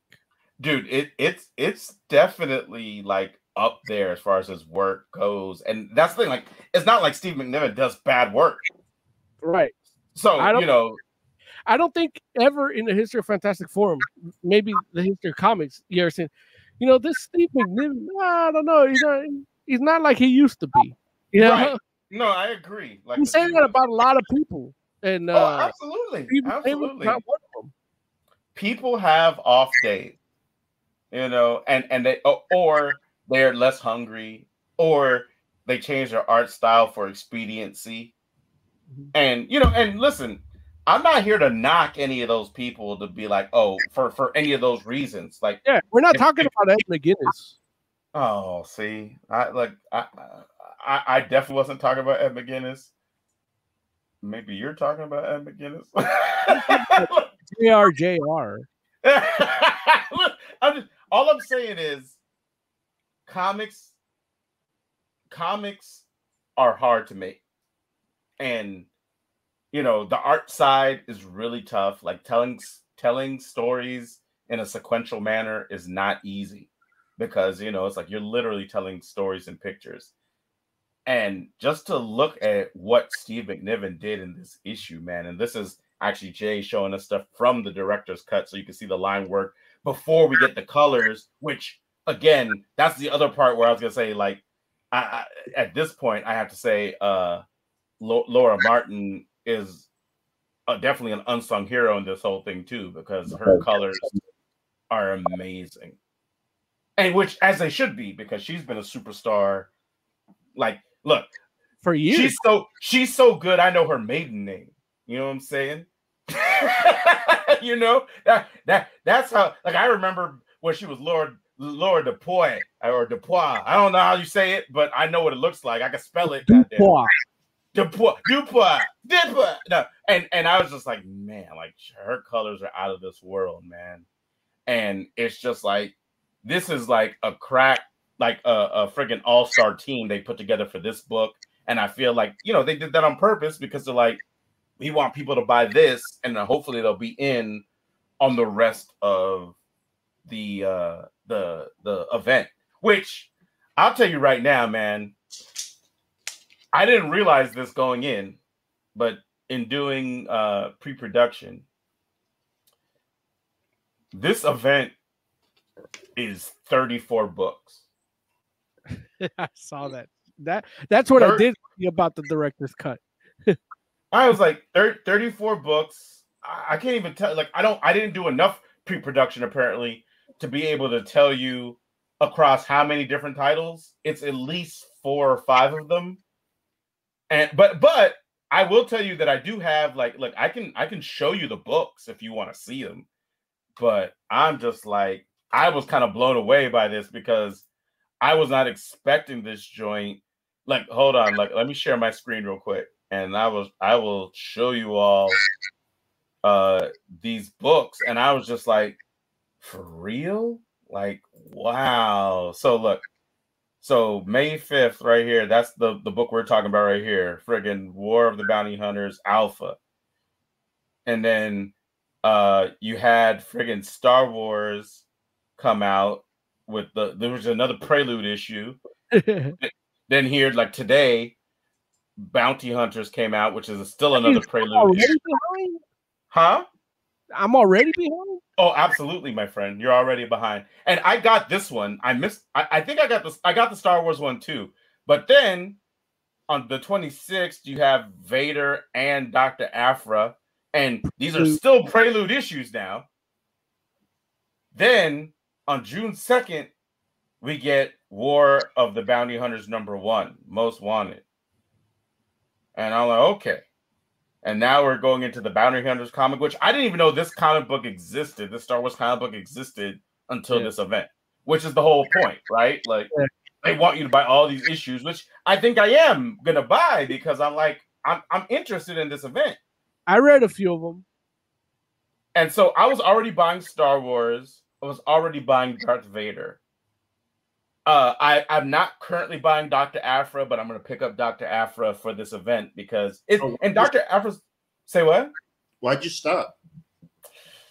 You know, to be honest, what made me stop was when they changed the creative team when they went to the ongoing series, and the creative team for the ongoing wasn't as good as the miniseries team. Okay. So I stopped. And don't get me wrong, it wasn't like it was terrible. Like I remember, like we reviewed #1 of this ongoing series on the show, and it was a decent book, but it wasn't as good as the miniseries books. And so for me, I was just like, I like the character, but I don't necessarily need to be reading it. And but again, this is what crossovers are for, right? Hopefully, they're like will increase sales by getting people that aren't picking up the books. They'll pick up all the books, and who knows, maybe they stick around. So we'll see what happens, because like I said, I haven't actually been reading Dr. Aphra, and so I'm gonna pick it up now, and if the team's good enough, I might keep doing it. And so, but yeah, man, like basically, like as you can see, July 14th, you got War of the Bounty Hunters, you got friggin' Darth Vader, you got friggin' the Bounty Hunters, the Star Wars Bounty Hunters comic book. So all these books are coming. Like, I'm like, I don't know when this. They don't even know when this book's coming out. Goddamn, War of the Bounty Hunters, Jabba the Hutt. They're like, sometime. Look, this shit's going into August. They don't have covers no more. They know they're into September. I'm like, they know, my God. We're getting a COVID variant around July 5th. They mess around. The event's going so far into the future, they ran out of covers. They're like, we don't know when they're coming out. We don't know what the cover is. We don't know if that creative team is still going to be around. Look, so comic. Say what? You're going to buy the Bosch comic. The Bosch? Yeah. What does that mean? It's pronounced Bosk. Bosk. I still don't know what we're. Oh, you're talking about like the character. Yeah. Got it. You might be right, for all we know, because I'm sitting here like, these fools. They showed it like #1. That's in September, I think. God damn. And you're listen, because it's part of this event. Huh? Well. Here's what I'm gonna say to you right now. I'm not committing to hanging in there beyond to the TBA portion of this joint. Like, if this joint is still good, by the time we get to the TBAs, then we can talk about it then. like I'm not committed. Like, you all know me. Like, I buy generally every Marvel event book, whether I find it interesting or not. Like I bought War of Realms and read it begrudgingly. I was like, War of Realms wasn't worth it to me personally. It was all right.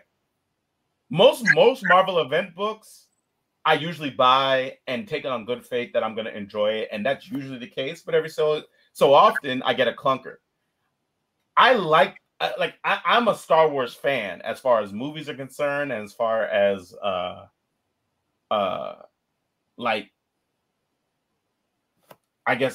extended series are concerned. You know what I'm saying? Like Bad Batch, I was super excited for. And I like the same thing with like Clone Wars, and I watched Rebels. Like mass media, I'm down for. And then I like the Star Wars comics that I'm reading right now. I really enjoy, whether you're talking about Star Wars or Darth Vader. It's like those are good books. But I don't have the kind of affinity for Star Wars where I'm like, oh, I'm definitely in on Bosk number one. Like, no, I'm not. I'm not. So what I'll tell you right now, and especially considering like here's the other part of it.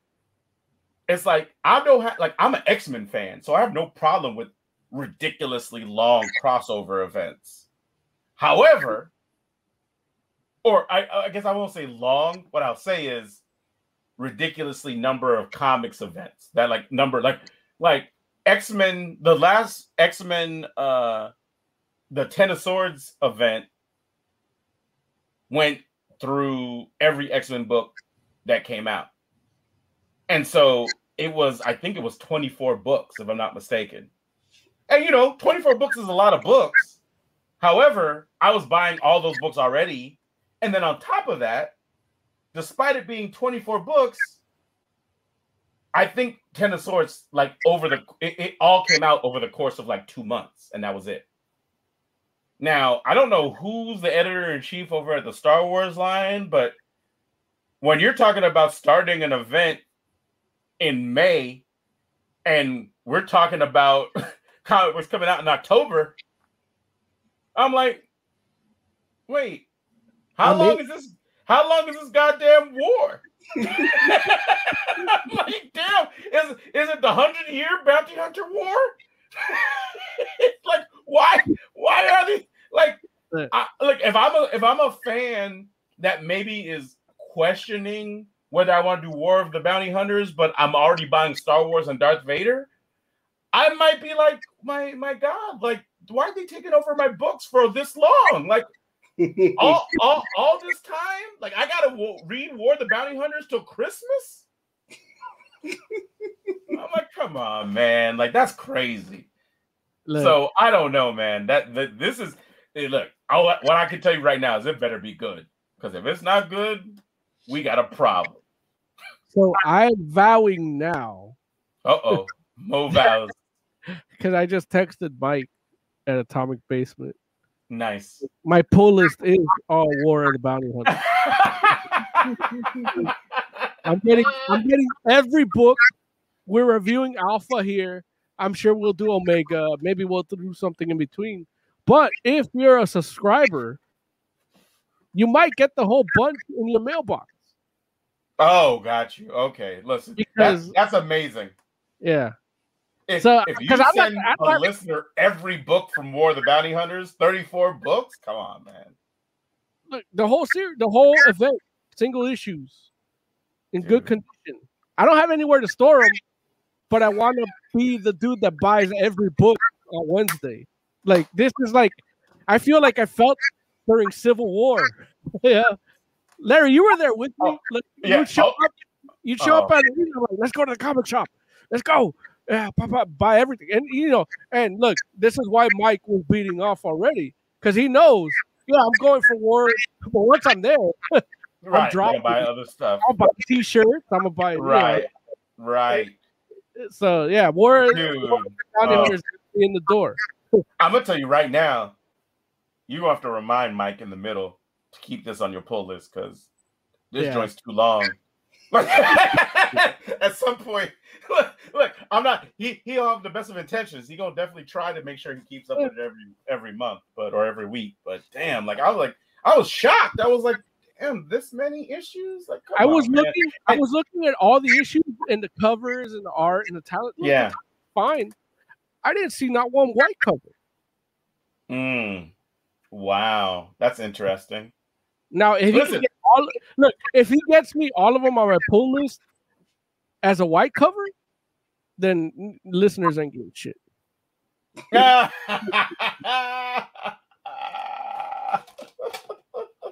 That's too funny, man. It's really wild just because. And here's the thing: like you just going back talking about Civil War, which was ironically enough also McNiven. Mm-hmm. It's like Mo, like. You all know, again, like I mentioned, I'm the Marvel guy. Like when Marvel has an event, I'm gonna buy the event books. I'm gonna buy a lot of crossovers. But Civil War was like, they had some ridiculous crossovers where I'm like, dude, I'm not buying that. I don't need I don't need that. Mo bottom. Have them all. And I was like, Mo, are you sure, man? Are you sure? Look, Like- I bought a collegiate textbook because it said Civil War on it.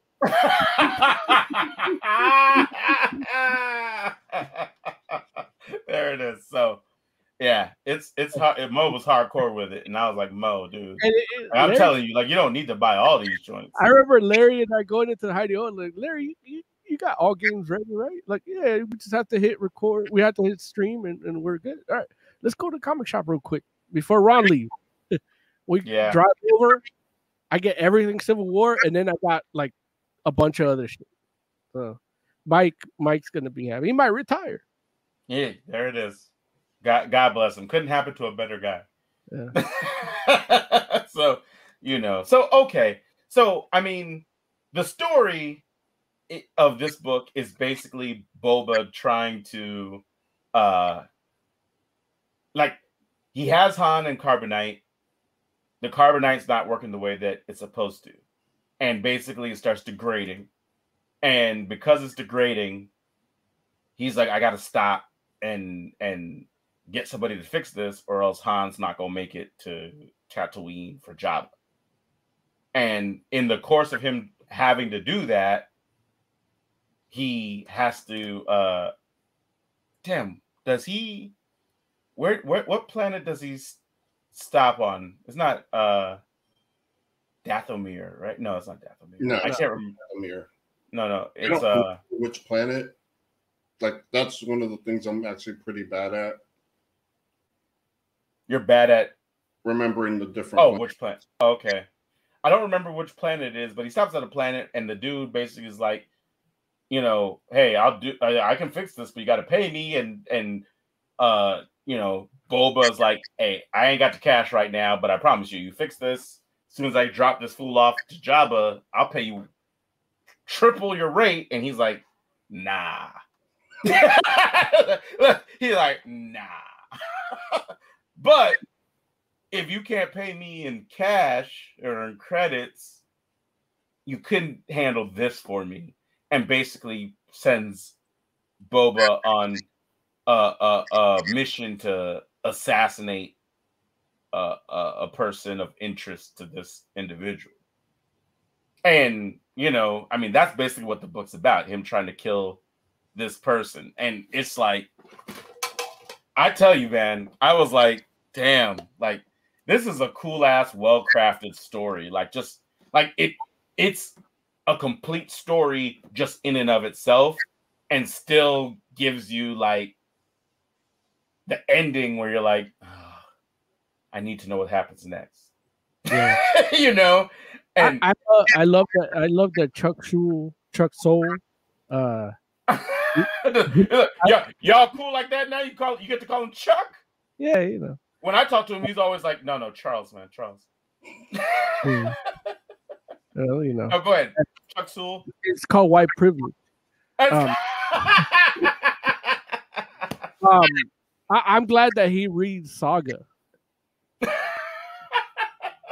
because this book feels like something that would happen in a Saga book, like, and Saga, like, it's like the Star Wars that gives you the nitty gritty, Yeah. So a Star Wars book giving you the nitty gritty would feel like a Saga book, but you can't get to Saga without Star Wars. You know what I mean? Exactly. I know exactly what you mean. What about you, Jay? How did you feel about like the actual, like, we know you like the art, but how did you feel about the story? No, I liked it. Like, I thought it was good. Like, they had a good reason for everything that was happening, and it really did feel like a classic Boba Fett story. Mm-hmm. Yeah, like, the story was really good. Yeah. Like, and I say that really good. I don't mean like spectacular or mind blowing and like I've never seen that before. Right. I mean, it's classic. Like, it feels really good, like a Boba Fett. It feels exactly how a Boba Fett story should feel. Like, just super solid. Right. Yeah. No, I'm right there with you, and I agree 100%. Like Charles Soule has a very good Grasp. speed, yeah, a grasp of what this character's story or what stories involving this character should feel like, and what the flow and the pacing of it should be. And like even the voice, like I just kind of feel like, I felt very much like I was hearing Boba speak when I read this book. Even And you can see the cadence. yeah, absolutely. He's a man of few words, and this Mhm. is like one of the stories that requires him to express himself, and it's still in a few words. It's just a few, Right. but it's still a few words. Right. And also too, I will say that I really like have to give I guess it's to give both, like, I guess Marvel and Lucasfilm and / Disney, props, because Say Disney. well, I'm just saying, obviously this is the kind of thing where they're trying to like capitalize on the popularity or the resurgence of popularity in things like The Mandalorian, and of course, they put Boba Fett in it as well. And it's just like, this is like this is obviously the reason why Boba Fett's at the center of this event. However, none of it feels like forced or feels like a cash grab. Like it's obvious, like that's why they're doing it. They're like, oh, people love Boba Fett, and The Mandalorian's super hot right now, and Mandalorians are the it thing. So let's make sure we take advantage of this opportunity. But none of it feels like they're overdoing it. And just the fact that it, like, you can know it intellectually, like that's what they're doing, but it doesn't feel like that when you read the stories or when you're watching the shows. It's like, man, like, good for them. Because I'm just saying, it's not hard to like overdo. It's like, in fact, I feel like there's other people that do less in trying not to make it feel that way and still somehow manage to make it feel that way.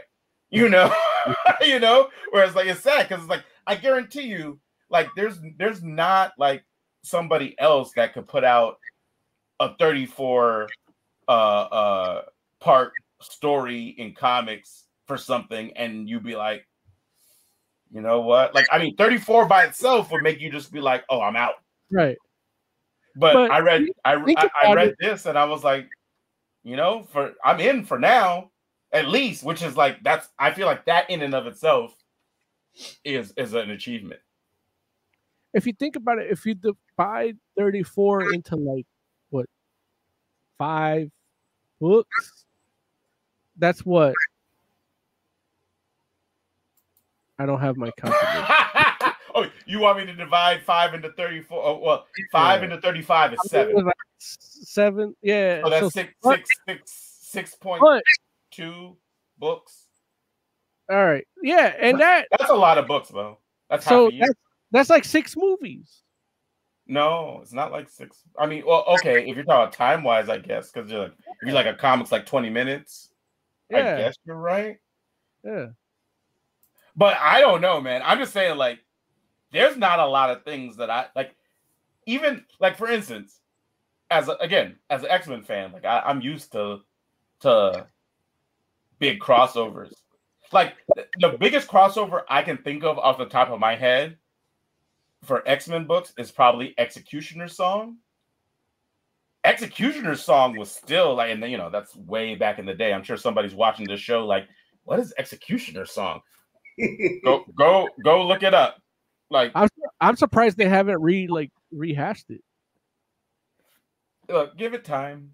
I mean, look, or I like, but anyway, that's a whole nother thing. But Executioner's Song through all the X books went 4 issues. So for 4 months, every X book was Executioner Song, and at the time, I'm pretty sure 12 it was right. It was 12 parts, right? Because there was only 4 X books at the time, and so but at the time, people were like, "Damn, this is gonna take over all the books for 4 months are gonna be Executioner Song." Because I mean, when you think about it, it is literally like, I mean, I guess a book came out for the most part every week. But it's like that was 4 months, and people were at that time were like, "Man, that feels like a lot." Look, like I said, they did 10 of Swords, they did 20, they did 24 issues for that joint. Oh, but they did it over the course of like 6 books, and it was done in 2 months. I go back to like, because yeah, you know, it's a big event, but X books, because you know, you didn't read these because you're not an X-Men fan like I am, but there's a time when you had your Uncanny, your X-Men, and then you had your I don't know if it was Astonishing. There were like 2 other superlatives book, and they each had their event going on at the same time. Like you had Emperor Vulcan on one, and then you had the Cable, like Search for Cable in the other. And then, you know, and it was all top tier talent across all these 4 books. And it went on.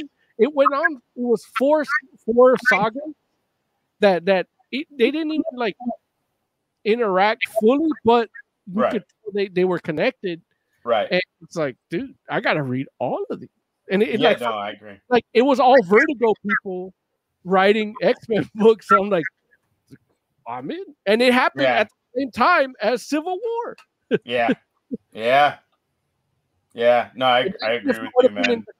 Imagine if I was a cosmic Marvel fan, because Annihilation was going on at the same time.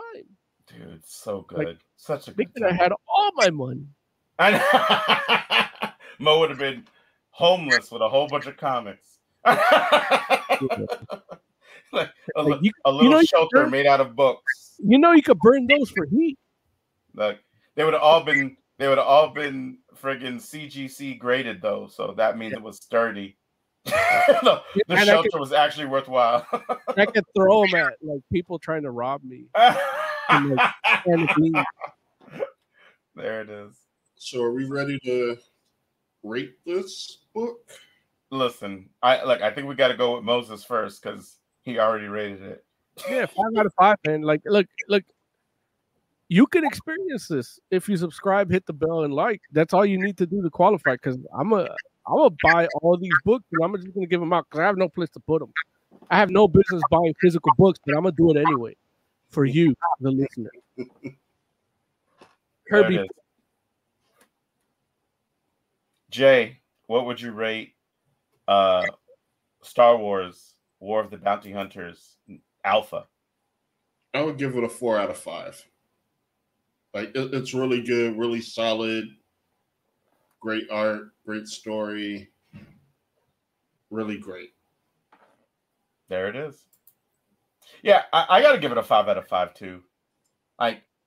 Because I mean, it's an amazing comic, just in and of itself. As far as just, you know, I mean, it has a top-notch writer, top-notch, like penciler, top-notch colorist. But more than that, it feels like Star Wars, and I think that's the part of it where it achieves the most. Where it's like, if you like Boba Fett and you read this book, you're gonna be like, "Oh, dude, this is like," you know, there's a part of you that's gonna feel like, "Why wasn't this a TV show or why wasn't this a movie?" And you know, who knows? Like, it very well might. When we get Book of Boba Fett, you might see a scene from this comic brought to life. Who knows? You know, so we'll see. But like, honestly, and on top of that, there's definitely like some like small Easter eggs in the book here and there that is just like, you know, like, dude, I mean, they give you like a small prequel Easter egg. You know, come on, man. Like, if somebody takes the time to shout out the prequel fans, like, you know that's somebody that's like really like in the lore the way that they're supposed to be. So yeah, it's good stuff. You should check out the book, and you know, you can decide from there if you're gonna try to be in for 34 issues.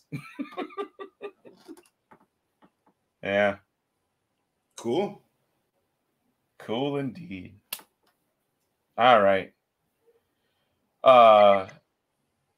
We should go ahead and I guess talk about Star Wars The Bad Batch.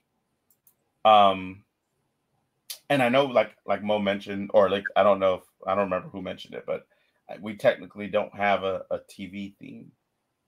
So unless you want to sing something, Jay, I guess I'll just go into it.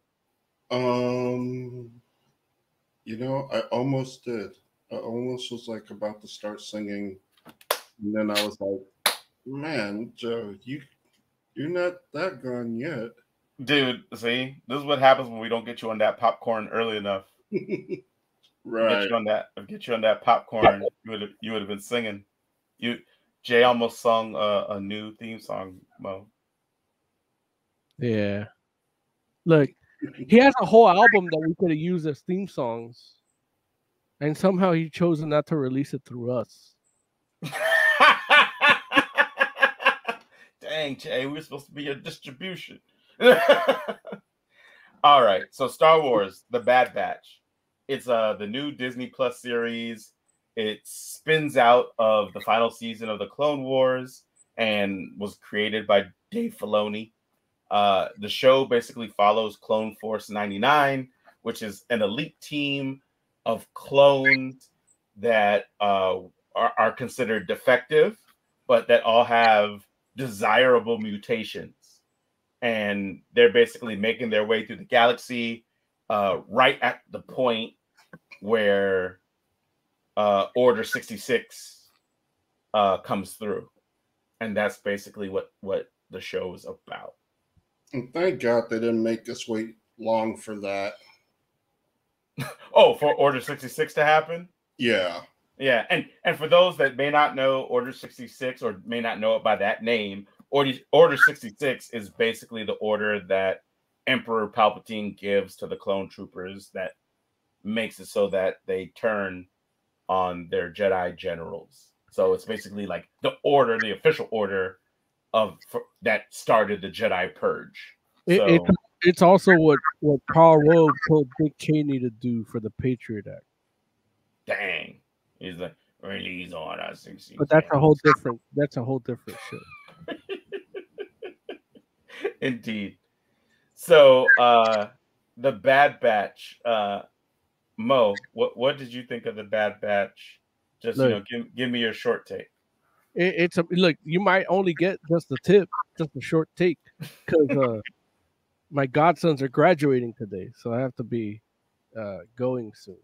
But oh, dude, I'm sorry to hear that. Okay, got it. But really, this is it. It's like Joe said, we didn't have to wait for Order 66. Like, I remember watching it, the premiere, and being like, man, this is gonna be interesting as fuck when we get to Order 66. Oh shit! Everything that I had as a criticism was like, man, they're gonna draw this out to get me to get my subscription. It happened in the first episode.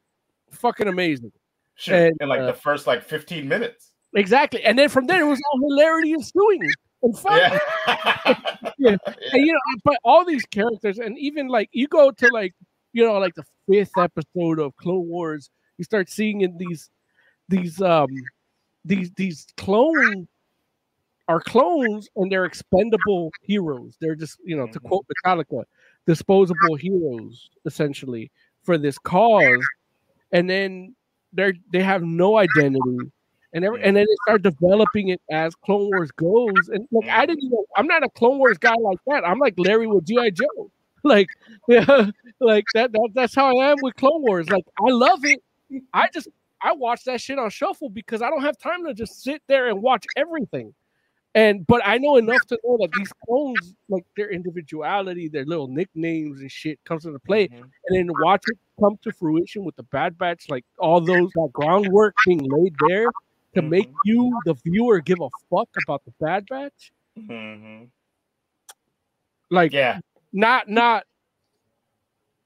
no fine crafted whiskey, no Papio Daniels, nothing could have give you that complexity in flavor and taste with the Bad Batch. It's fucking amazing. 5 out of 5. 5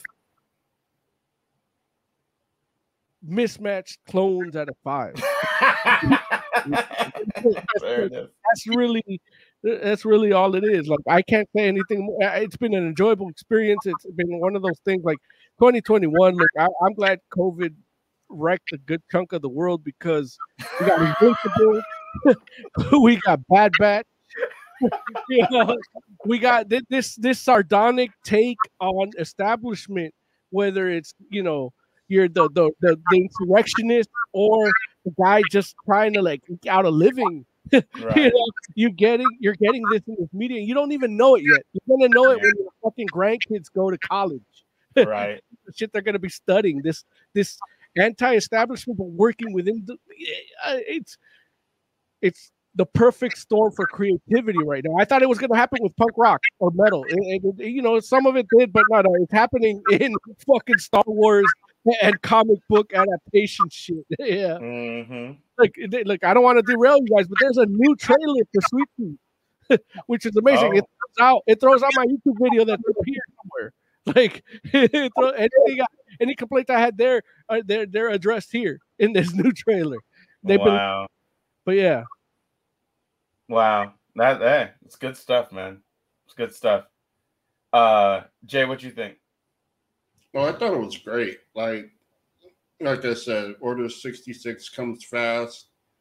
Not a huge fan of the child entry point. Right. Because they don't really do anything interesting with it yet.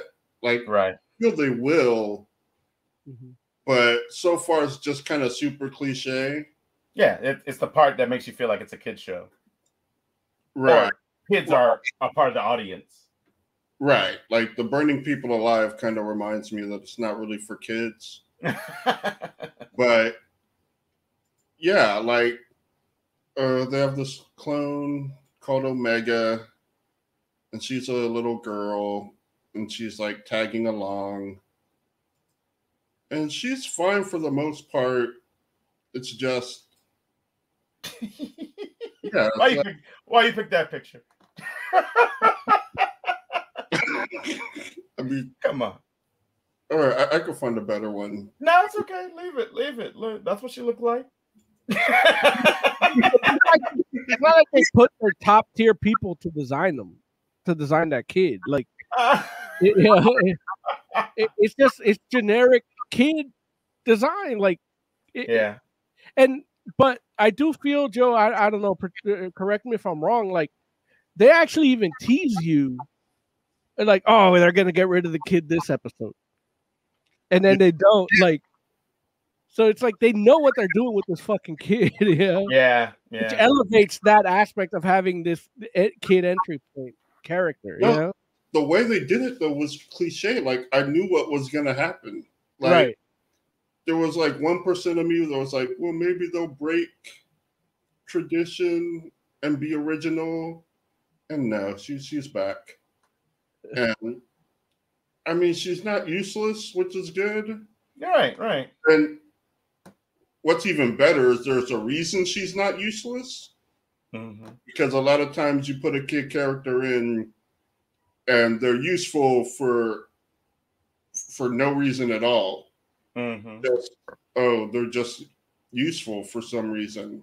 Like, right. No, she has a reason why she's useful. Mm-hmm. And that was good. And I don't hate her, which isn't always the case. So I can look past it for now. Because I do have faith they're going to do something interesting with her. And until we get there, we're actually getting some really good Star Wars stories. Right. Revisiting, I can't remember the deserter's name, but that story was amazing. It's like, and I love his attitude, how like he's super cool until it comes to like him getting caught. Like, yeah. When he's like, when the Bad Batch offers him a ride off planet, and he's like, "No, you guys are wanted men. Like, I can't deal. Right. Like, I have to protect mine. Like, that's Right. too much risk." Like, Right. His family. right. Yeah. That's why Oz isn't here today.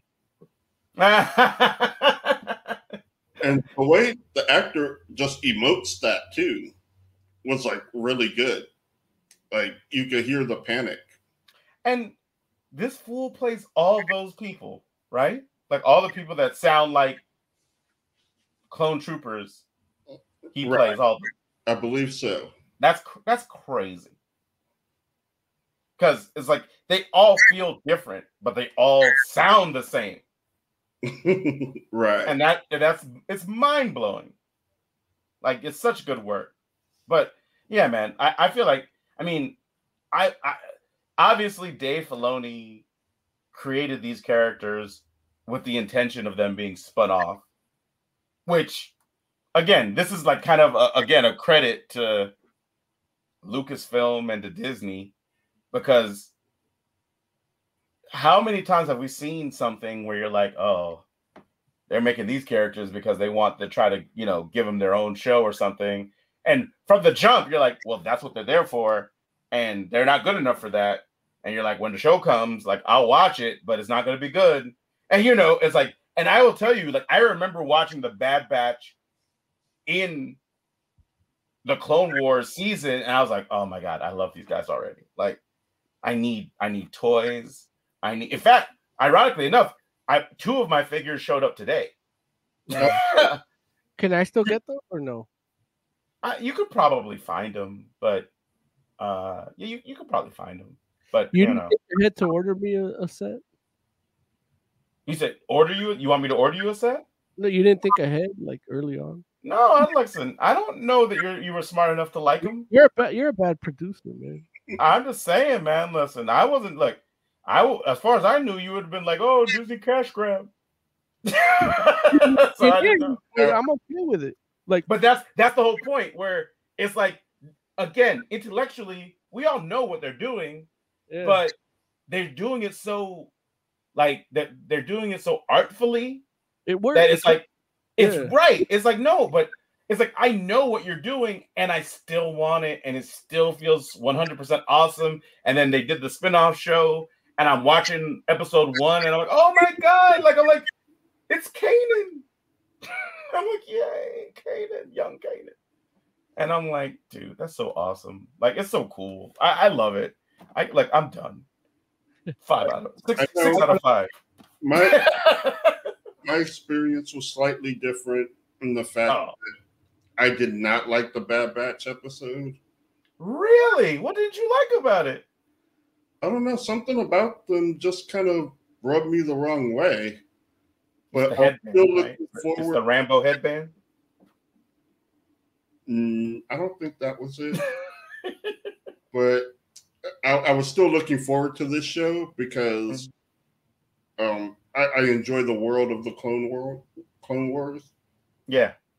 Did I say that right? Clone Wars. Did. I enjoy being in that world. And I assume that the stories would be good, even if the characters weren't. Mm-hmm. But I will say the characters are starting to grow on me. Actually, very quickly, they started growing on me. Yeah, man.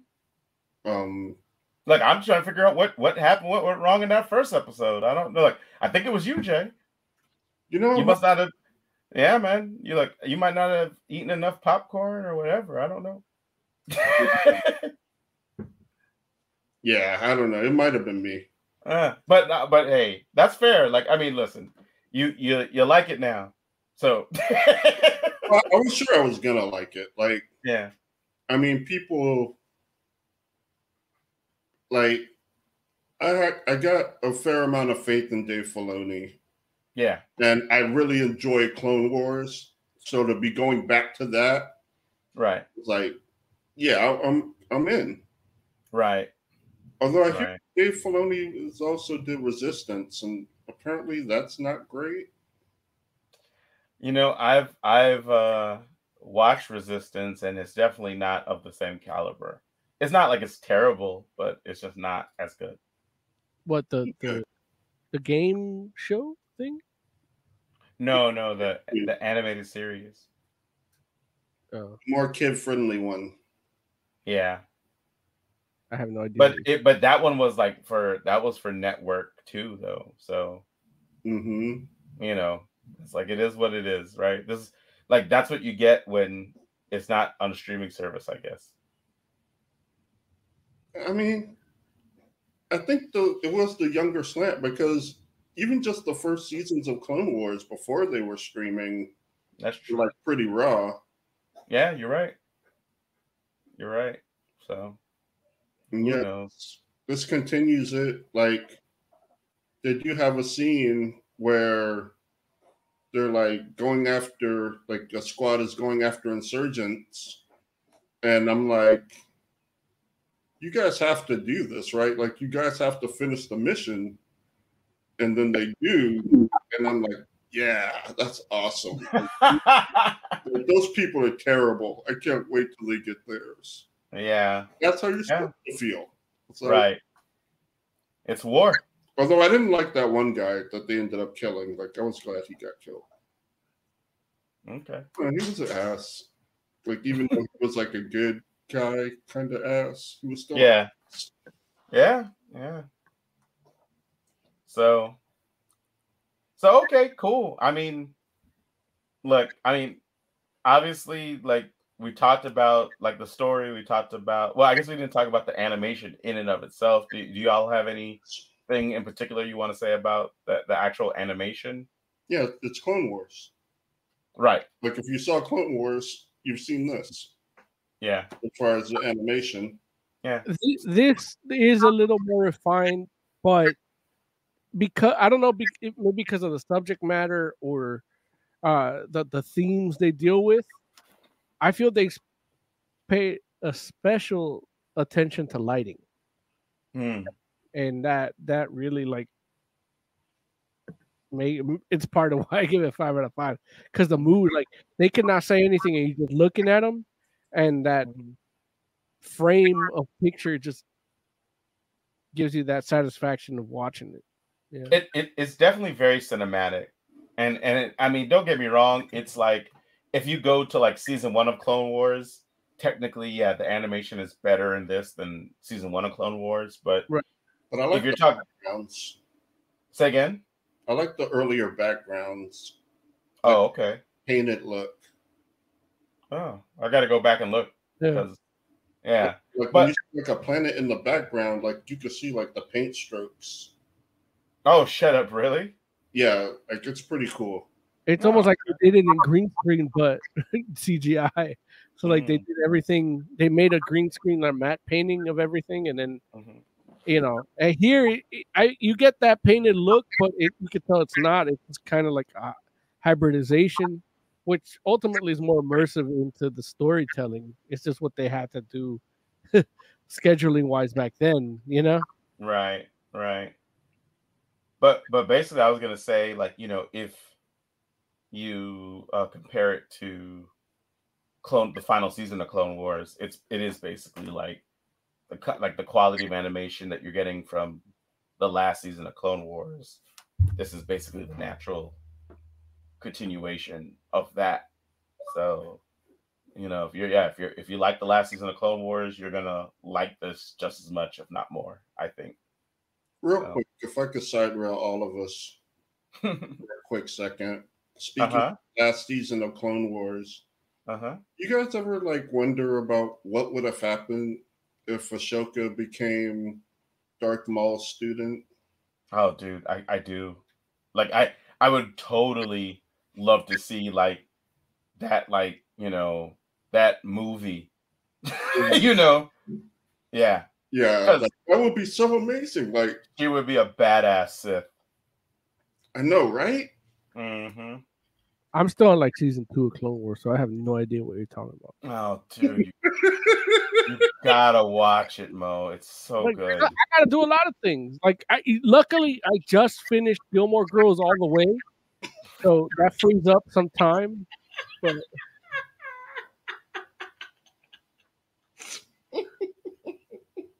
What the fuck's so funny?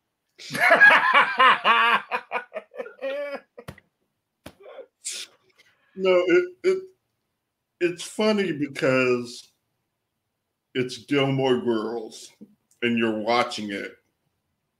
Like that's the joke. Oh, freaking joke. I don't get it. Yeah, I don't know. So I know I have to watch Gilmore Girls, but I haven't watched Charmed yet, so I'll get around to it. I just started Dawson's Creek, so Dude, and people have been saying that's making a resurgence. Like, yeah, doing a look, reshoot. it's like Dawson's. I don't know who's a bigger piece of shit, either Dawson or Zach Morris, but yeah, I'm not watching Dawson's Creek. like Mo, what are you rating? Friggin' Star Wars: The Bad Batch. 5 faulty neural implants out of 5. Fair. Jay, what are you rating Star Wars: The Bad Batch? I'm gonna give it a 4.5 out of 5. Like, I need to see them actually do stuff with Omega before it gets a 5. That was one of the questions I wanted to ask you guys, but I'll wait till Larry gives his rating. That way you can just edit it. 5 out of 5. All right, what's the question, Mo? Where do you guys think? Like, what do you think her clone genetic malfunction is? Like, I think she might be a little bit of a Force user. That's the popular theory. Yeah. I don't know. Like, yeah, and that's lame. She hasn't showed any traits like they would have, like at her stage. She also didn't get like grown quick and develop fast either. Mm-hmm. She's more on that Boba Fett line, which means that they can go 10 seasons before we see anything. I forget what they call it, but I think she's like Taskmaster or Finesse. I think that would make sense. Okay. Like, you see it, and part of it is like just when you look up to someone, you copy them to do what they do. Yeah. You see her like, modeling her actions after the lead guy, and picking up a blaster and being able to shoot. Like, she's probably seen that tons of times. But even like her going with that moon dragon and like kind of empathizing with it. Yeah. The Jedi. That's kind of a Jedi thing, Yeah, animal friendship? Or magnetism or something, like something like that, yeah. Look, I mean, both of those are. I mean, they're both good theories, and how awesome was that? Like Empire Strikes Back, like homage for that episode too. Like go ahead. No, like it was like almost shot for shot, like everything, and it's like they're like for 30 seconds, I'm like, these motherfuckers can't even think of original shit. They're just making them Empire Strikes Back, and it's like. And I'm enjoying every second of it. Yeah, exactly. Yeah. But I don't know, man. I'm like, I mean, I feel like Force powers. Not only is that too easy of an answer, but it like, how do they mimic, or how would they accidentally create a Force user through cloning? And I guess maybe they could know, about midichlorians, but I don't feel like when you think this about show's not going to do that, right? They're not going to be like, oh, it's actually midichlorians, right? Like that would be a bad look, right? So I feel like they're not going to do that. So then, if they're not going to do that, I feel like the photographic like reflexes makes more sense. When you think about like them being in line with the clones and maybe extract DNA of midichlorian dense Right. people, like they can kind of like fiddle with it, or Yeah. it's a genetic marker thing, like just Yeah. Human Genome Project, like just flip the switch, Look, you might very well might be right, and it very well might be a thing where it could be like Dave Filoni could be trying to pull like a Dan Slott, let Mhm. me like fix it, let me make it cool, Yeah, so that it can be like it's still like the idea can still exist, but we'll fix it so that it doesn't mess up the larger canon, and that would be a very brave thing for him to try to do. But I will tell you, man, I feel like the very like concept of midichlorians rubs a lot of Star Wars fans the wrong way, and it's you got to do that joint like picture perfect. I mean, once they lose their virginity, they'll be all right. So listen, I'm not sure if vagina's that powerful. not if we were talking about Trekkies, it'd be different. But these are Star Wars fans. It's a whole different thing. They're like, what? Look, nah. So, yeah, we'll see. Yeah. Do we want to do news or do we want to get out of here? I think we probably should get out of here, actually. Unfortunately, but unless is there any major news that any of you feel like we should really just mention right now? I mean, they showed Riddler like design for the new Batman movie. It's nothing. I haven't seen it. Like it's nothing. Like he just looks like a gimp. Oh, okay. Yeah, that feels like it fits the character. Yeah, and when I think Riddler, I definitely think Gimp. It was funny. One of the Twitter comments was like, "I don't get why people are mad that he doesn't have a cane or a question mark costume. Like, it's Batman hasn't been Batman for like more than a few years. It's like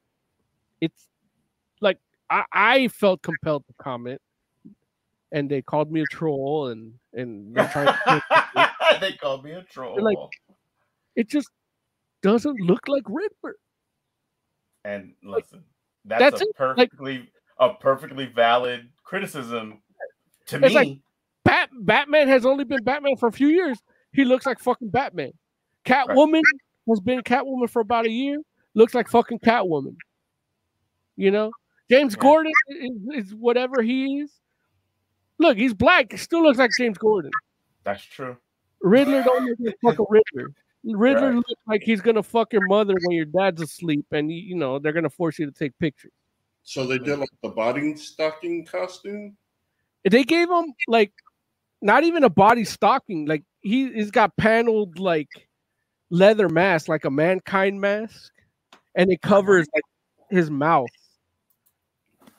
Like we don't know what the Riddler looks like then. I mean, we know Paul Diano and not the original Iron Maiden singer, the guy from Little Miss Sunshine. Like, it's him, but I mean, he could be a good Riddler. Like him in a domino mask, wearing all green, with no question marks or no cane, would look like Riddler. But you get somebody like that and then cover him up with like duct tape and a gag. Like, yeah, that's not the business. Like, it just doesn't look like Riddler. That's all the short of it. Like, yeah, I'm not gonna be mad because it's DC. DC puts out shit. Like they pay people premium, talented ass people to be in it to put out shit. Yeah. Is that it? Yeah, that's it. But then the new leak is like concept art, and it actually like shows you all the paneling where the duct tape fits the other duct tape. Oh no, looks more like Hush. That's kind of what it looks like, but it's Hush but green and leather. Like a bad Hush. Yeah. So and it's like I get it. Like everybody loves Hush. Just put Hush. Does everybody love Hush? Yeah, well they do because they put they turned whatchamacallit. They did Mask of the Phantasm had the Phantasm, right? The Telltale games had the a phantasm-ish type of person, and then they turned the Penguin into Hush. So it was like him, like the Penguin with the like pandemic mask, like, and that's what made him a penguin. Was that bird mask, that pandemic Black Plague doctor type thing? Mhm. And that's what made him.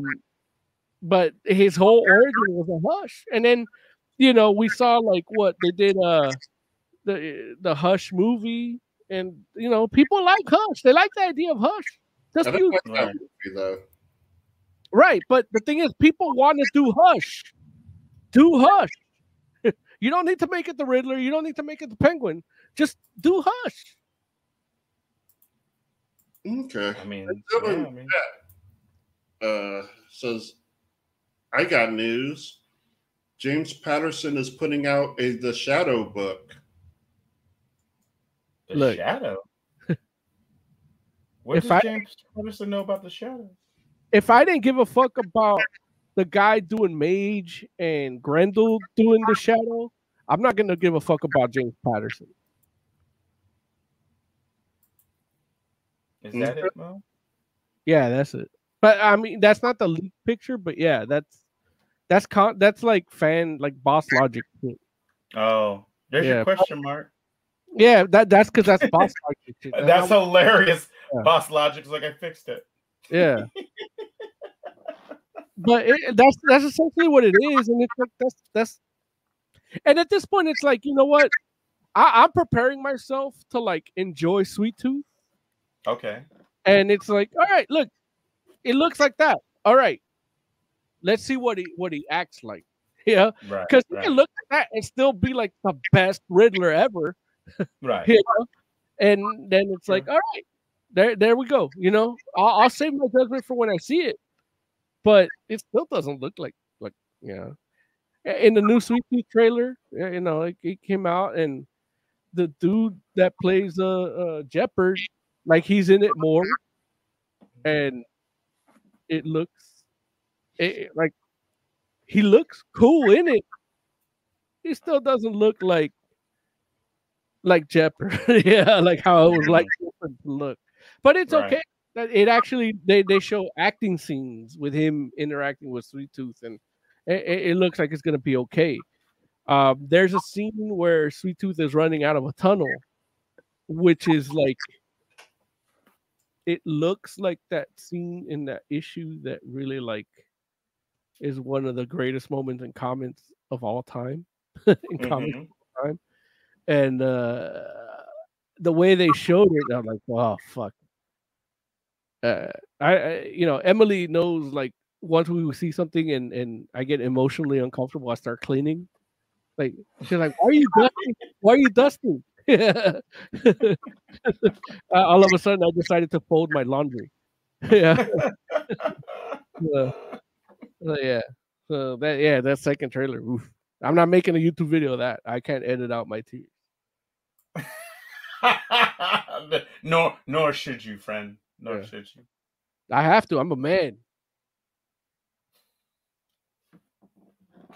Okay.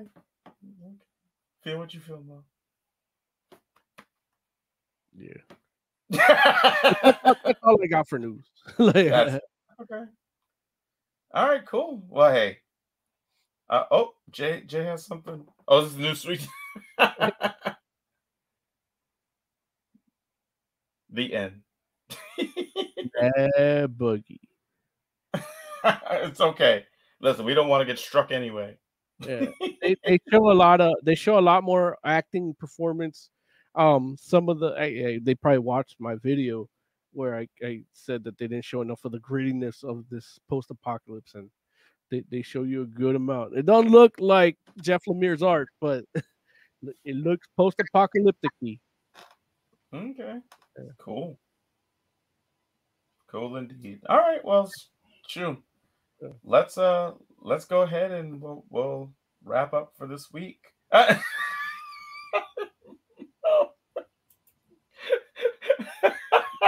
Come on, man. What? The screen's at an angle. I can't see it.